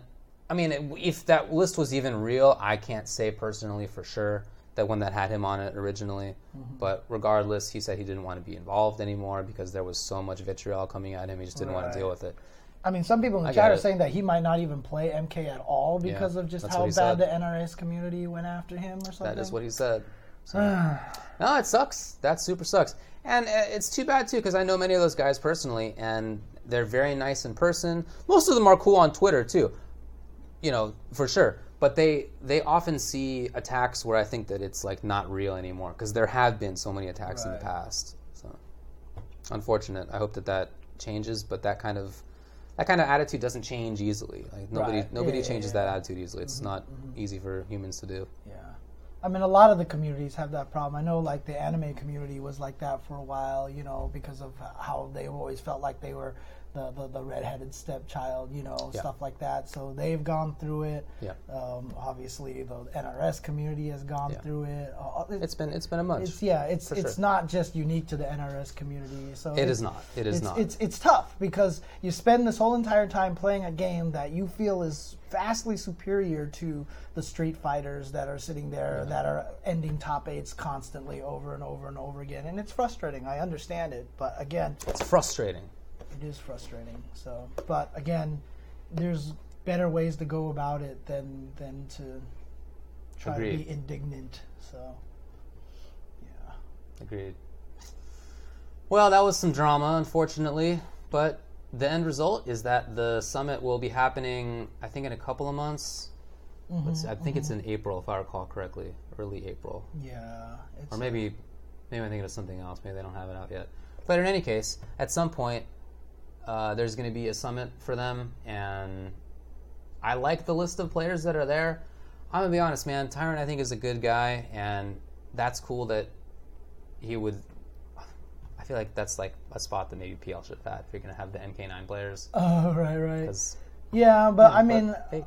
I wonder if the summit was just like, obviously PL has had some bad social media stuff as well. Yeah, that's right, but I mean, he's not... It hasn't been like... He doesn't really make like... He maybe takes things too far sometimes, but I wouldn't say he's a jerk in some like... Right, yeah. I don't really know how to phrase it. Yeah, he's definitely a good person, for sure. Good person. I like Carl a lot. And honestly, like... you're right. I feel like he would be a perfect person to put in there into the no pun intended. Right? He's got a great personality. He's fun. He dances. Right. And that's the thing too, is that at the summit, I feel like would be a great place for him to show off his personality and his side skills and stuff like that. But then also, he's just a storyline that people know. I think he would bring people to want to watch it. That's what I think so too. But of course, there's going to be voting in. He may make it, right? Yeah, the summit has the votes. I feel like probably players like Rewind should make it in. Did Samij play MKXL at all? Yes, he did play MK. Okay. Yeah, and he was good. Okay, obviously I'm a big Samij fan, so I'd like not to a bad Samij pick at all. There. Yeah, okay. Absolutely. Li Joe wants to make it in. I mean, if there's a vote, he will get in there. That's probably true. He would get in there for sure. So, yeah. Okay. So, EMP Pop Split Collusion says that I think they chose Tyrant because of his hype bringing. He always picks wacky characters at the start of an NRS game's life. That's true. It's true. Yeah. And he's another one of those guys with good personality, too. Oh, yeah. I don't mean to cast any doubt on that stuff. He's a good guy, for sure.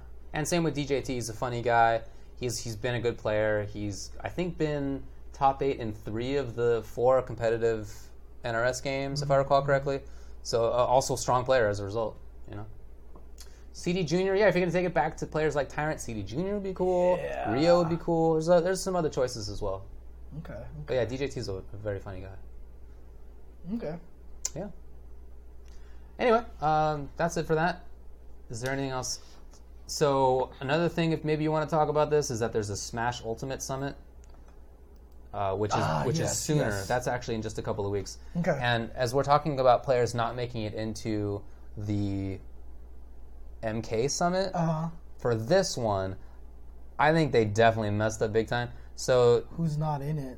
The 15 players are included invited and Genesis 6 players and voted in.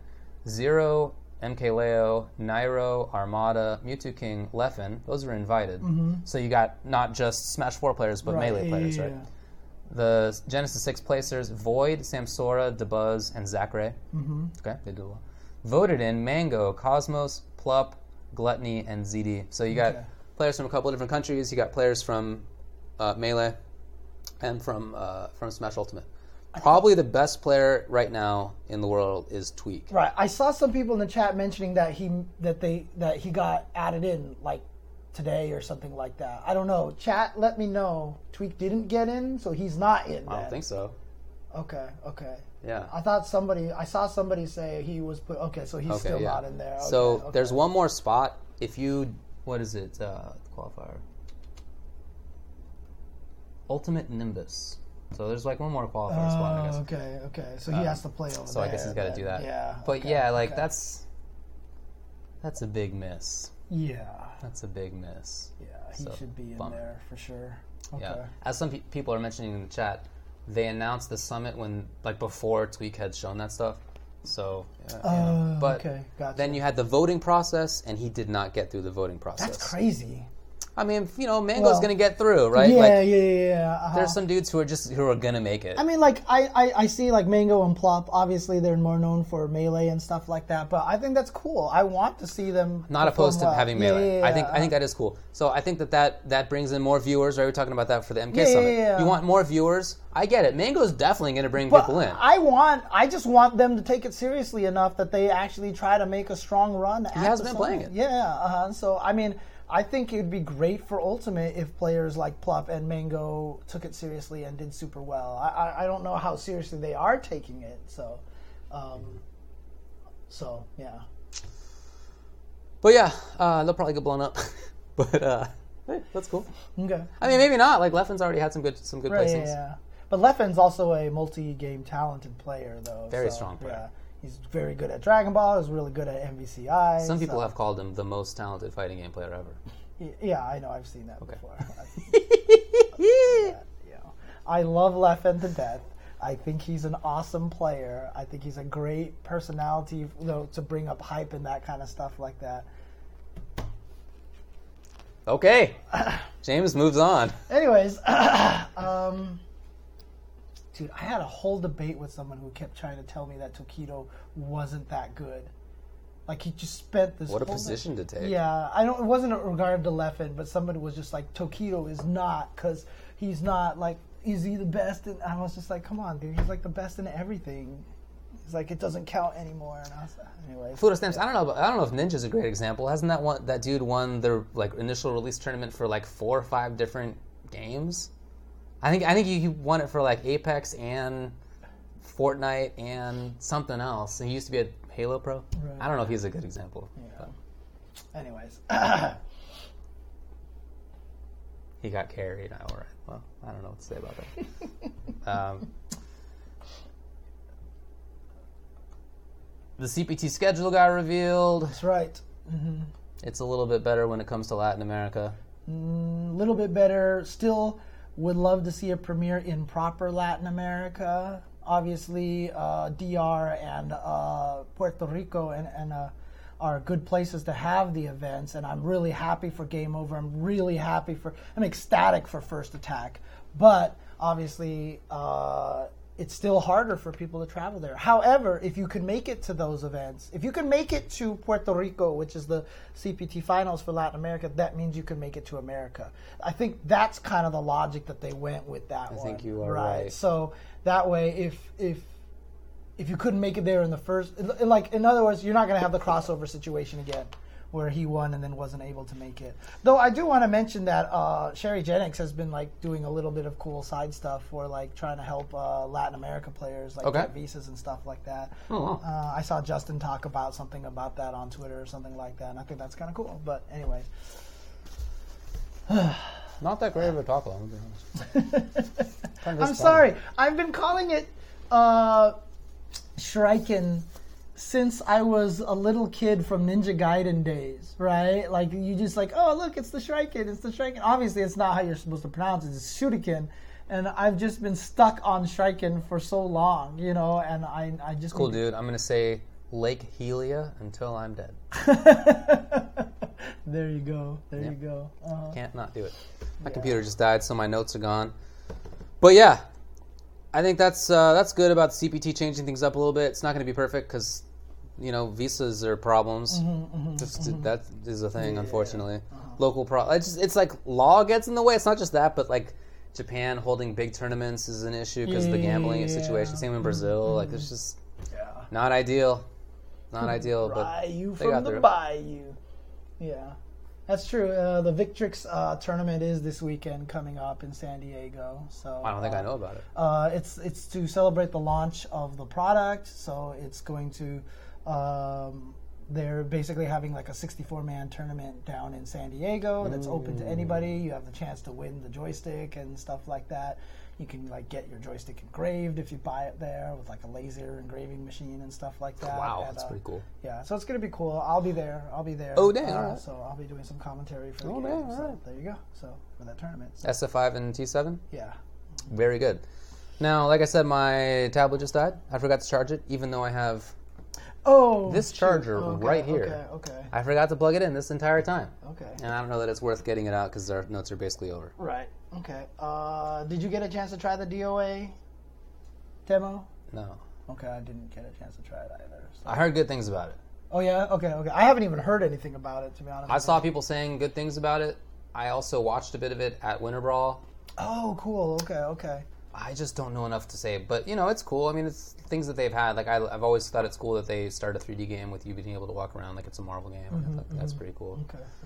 I'm surprised at how janky I think so many of the animations are. It's always been that way. Yeah. DOA is always the animations have never ever been as strong as Tekken. That's what I think too. I think it's weird because I think of it as being like a game that's about looks, even though I know that it hasn't been the case for a while.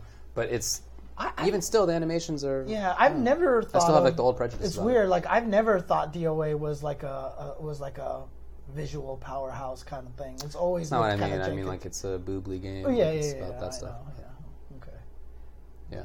Anyway, I heard good things about it. I heard good things about it. That the game was fun and it was interesting to watch.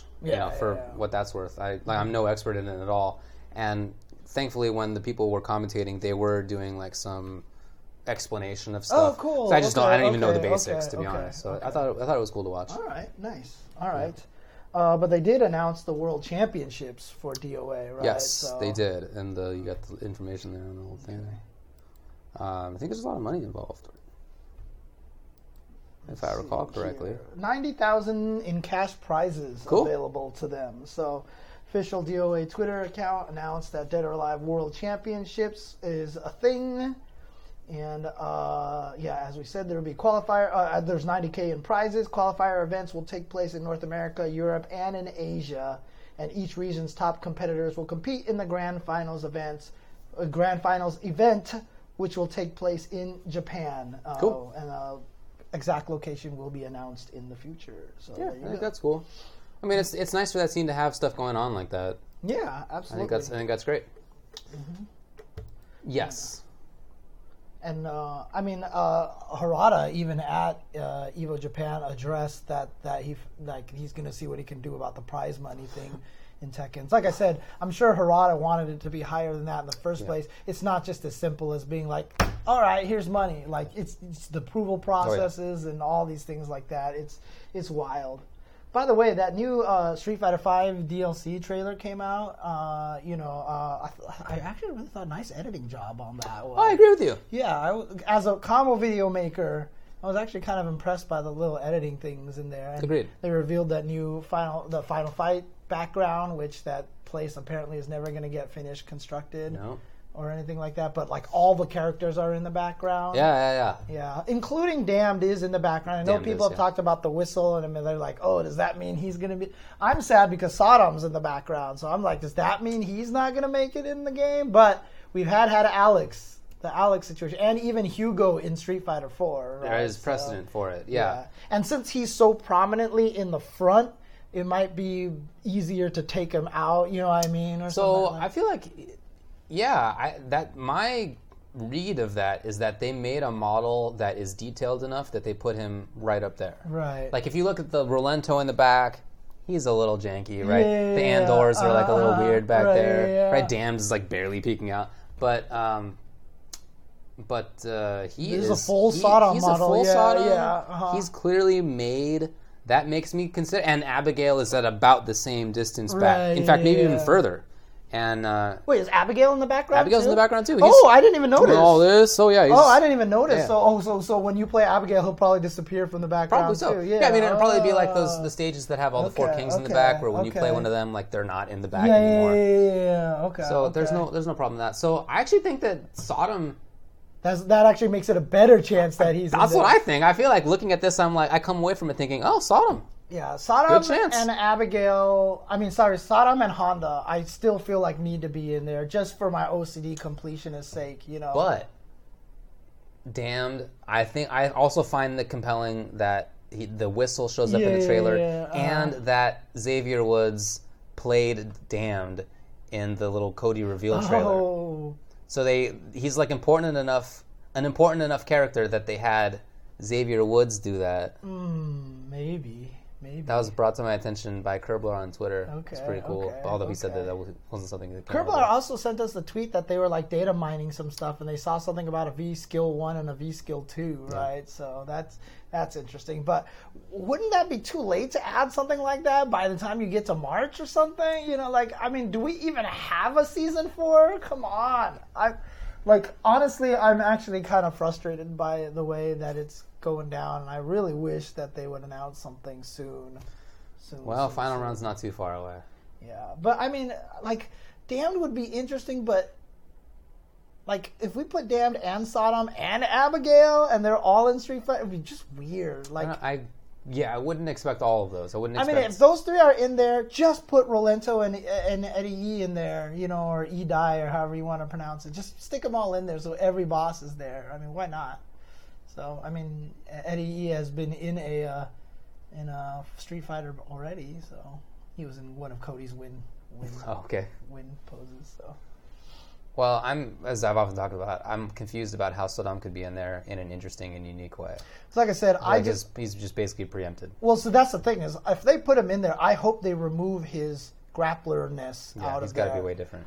I want him to be like he was in Final Fight, which he just basically ran you over like a football player. Unless they made it so that his SPD is kind of the slower jumping one. But see, Birdie's got that too, yeah. So if they just make it so that, you know, really it's about him trying to combo into the Daikyo burning thing, and then maybe play up the counters that he has a little bit, and then just make it so that he just has a lot of like armored charge moves. Like the V trigger could be like or maybe V skill switches weapons. Oh yeah, actually, dude. Even if the V trigger was you had to activate V trigger to get his SPD, then it would be different enough. You know what I mean? So I don't know. I think I think it's hard to do. Yeah. We'll see. But yeah, that's some news. Okay. So they're not leaving us completely in the dust. Right. But it would be nice, I agree, to get more information. Right. But I mean, look, it could also be a situation that all the assets or some of the information that they know they can announce just hasn't been prepared yet. Again, same thing, red tape, all this stupid. Like, people don't realize that you can't just run a company by going, let's just do this. It's like it takes, especially at a big company like Capcom, it requires like 9 layers of approval and all these stupid things like that. Like, if you're an independent company, if you're like if you're like French bread, I'm sure it's just like, hey, let's announce this today. You know, even then there's probably like 2 layers of approval. You know, so. Oh, the Mega Man Ryu looks kind of janky to me. I don't know. Like, because the Mega Man Ryu and the Sakura Roll are them cosplaying as the characters, as opposed to the Airman and Gutsman, which are just like, here they are. That's just cool. Them. Gutsman looks sick. So Mega Man looks weird because they even added all the textures to him to make it look like he's wearing a costume. Yeah. And it looks kind of like saggy and kind of gross. And so he looks more like old man box art Mega Man from Cross Tekken than he actually looks like Mega Man. Like, I would have rather just had it if they just made him Mega Man straight up. Like, to be honest with you. I mean, obviously Sakura Roll doesn't look bad. Like, Sakura Roll looks fine. But the Mega Man one looks kind of janky to me, so. Balrog is supposed to be cosplaying? That just looks like Gutsman to me. Yeah, that doesn't look like a cosplay at all, so. Yeah. Well, anything else to discuss, or I think that's probably about it? Yeah, that's about all that I wrote down anyway. We've been doing 3 hours of stuff. I mean, I probably won't have a chance. Obviously, I just want to sit here and gush about Tetris 99 and just talk about how it is the greatest game of What do you think about having a team aspect in Tetris 99? I think it's fine the way it is, to be honest with you. I think I like just having it just be as crazy like that. I think I'm probably coming from a different position because I just wouldn't want my team to drag me down. Of course. Well, yeah, that's like any team game. No, I mean, that's a concern that anybody has with a team game, of course. Honestly, like, if they put a mode in there, I think it would be a great idea because there's a lot of people who are beginners in Tetris who just don't stand a chance right now in this thing, and it's just like they die instantaneously. I think that'd be cool. I think if that were to occur, I think there really could be like an esports for Tetris. Yeah, I mean, Tetris 99 right now is 100% uncommentatable right now. You can't. No way to know, right? Like, it's just so hard to do. Because there's 99 screens, and what do? You just watch one guy, and like, it's like weird and stuff like that. But dude, talk about the things that they did in the game are like, they just did some really smart mechanics to the game that made it a lot more interesting and compelling than I thought it was going to be. And not only that, but my favorite thing about the game is that I've always been a pure Tetris player, right? I'm not about the T-spins. I'm not about the 4 wide and all that stuff. And don't get me wrong, if you could do the T-spins, the best players out there are doing that. Yeah, I saw that. I have a 45% win rate right now, but some of those guys, like Kitaru has a 60% win rate. This guy from Japan has like a 90% win rate, right? And that's because they're so good at the T-spins and stuff like that. So don't get me wrong, that stuff obviously makes you stronger even in this version. But the thing about it is, all that stuff is mitigated so much by the battle royale aspect of the game. Like 4 wide is a great technique that you just blow away the opponent instantaneously, right? On a 1-to-1, 4 wide kills the other guy right away. Now you kill one guy, and you still got 97 guys left there still coming at you and stuff like that. So it actually turns out that the style of Tetris that I prefer, which is just getting Tetrises and playing smart and stuff, not that the other ways aren't smart, but just playing like the pure Tetris line method works. So like I streamed it last night and I'm literally playing it and it's so ingrained in my head that I can just like talk and like do the whole thing at the same time. Like it's such a zone out kind of thing for me that I'm just like sitting there and just playing it. And it's I love the fact that style of play allows me to have the win percentage that I do. That you don't have to learn all the crazy things like that in the game. And I just think that's kind of neat. That's encouraging for other players that they don't have to learn all this crazy DT cannon and all this other crazy stuff like that just to even compete with people. You know what I mean? And then they have a lot of interesting mechanics, like the junk shows up in a queue and doesn't get sent to you right away, and it takes a couple of turns. Yeah. And then depending on the phase of the game, later phase of the game, the junk comes right away. Yeah. But if you clear a line, it guarantees that the junk doesn't show up before the next piece. So if you can continue to clear lines, the junk will never get sent to you, and you keep hacking away at the stack. So even at the later games when they come and they drop right away, if you see that, you can go line clear, line clear, line clear, line clear, and mitigate it and know that you have time to save yourself. They just did a lot of really smart things, and Arika developed it. So they're the same people that did the Tetris the Grandmaster, so I'm not surprised that they did it so well. But man, for a game that came literally out of nowhere, because I was in Japan and all of a sudden I just got like 90 tweets. They're like, so what about Tetris 99? And I'm like, what are you talking about? Like, for a game that came out of nowhere, I just feel like it's like so good. So good. Anyways. It seems good, yeah.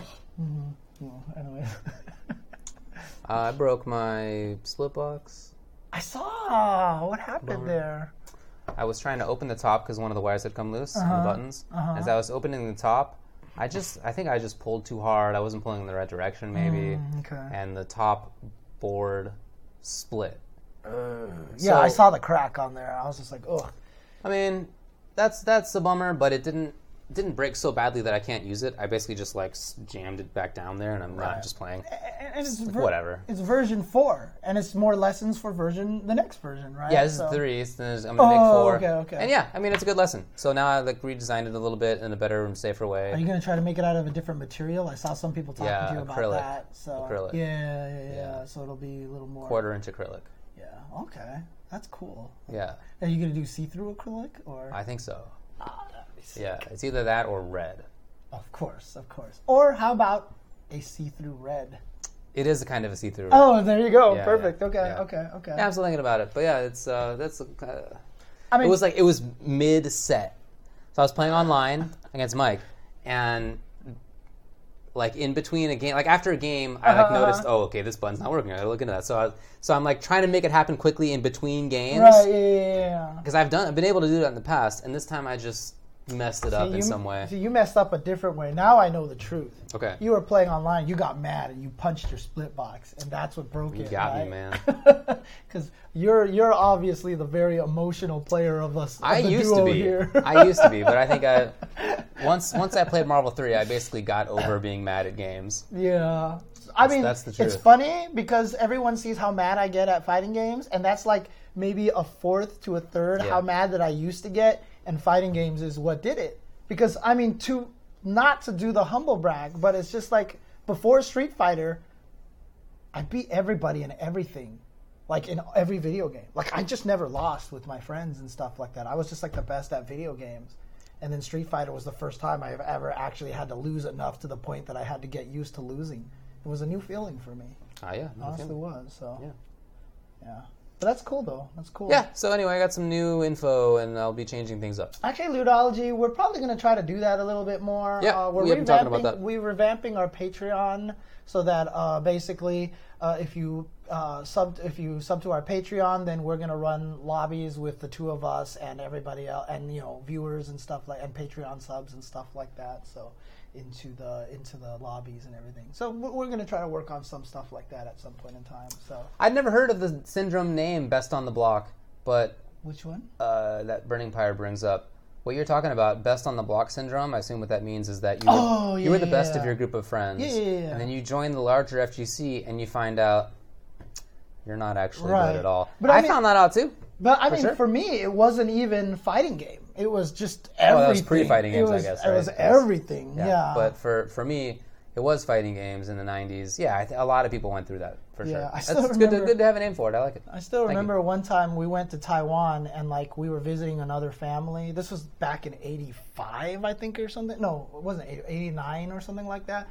But, whatever. I was in 5th or 6th grade at that point in time. And we went to a friend's house. Our parents took us to one of their friends' house, and they had kids, and they had a Nintendo. And they were like, oh, we're so good at it and everything. And I was like, I'm good at video games. So we had a competition. And so, we played, Ice Climber versus where we're trying to scroll the screen and knock the other guy off and everything. Destroyed him, right? They played Super Mario Brothers, and they made it to, I think it was, 1-4 on 1 life. And they're like, okay. Without warping, I made it to, 6-something and 1 life. And so they were just sitting there watching me play. They played Excite Bike and the 5th track, which is the hard track, and they got 18th place, and I got 1st place and stuff like that. Dude, that was my life growing up. I just destroyed everybody and everything that I did, and fighting games was one of the first times that I've ever actually had to learn that I couldn't just be free the best. So. But, fortunately, Tetris is back, so, that's good. Even that, I know I'm not even close to the best, because some of those other guys Somebody's are ridiculous. got a 90% win rate, jeez. Yeah. Well, I guess that's it for now. Yeah. But we're definitely planning to stream more. Yes, and playing also, video games. If you guys are watching this on YouTube, please do not forget to subscribe to our YouTube channel. Check us out on Twitch. Follow us on Twitch at twitch.tv/UltraChenTV, as well as twitch.tv/JChenzor, as well as UltraDavid. And I've actually been streaming. Keeping up, and then we are going to be, as we mentioned, trying to do some more Patreon stuff in the future as well. So like and subscribe, and please leave a comment on the page, if you guys have anything to say. So there you go. Look at you. You got the full spiel down. Trying to, man. Trying to. I would have totally forgotten again tonight. Yeah. This is something we've talked about. We need to do this. And I forget every night. And then when I'm driving home, I'm like, dang. Yeah. Forgot. But definitely like and subscribe and leave a comment below. What do you want them to leave a comment about below? What do you want them to leave a comment about? What do you think about banana passes? All right, what do you think about Give me a good banana pass line. What do you think about banana passes, as well as let us know what you want the 6th Fate to be in BlazBlue Cross Tag Battle. There you go. Skullgirls. Cerebella. Think about how sick that would be. It's obvious. Valentine, what if you had vials? How sick would that be? It would kind of obviously be cool. What if you had in BB Tag? What if you had the input slowdown vials? Oh, that would be no. So right? now I have to do the Andre the Giant gif, right? Where I'm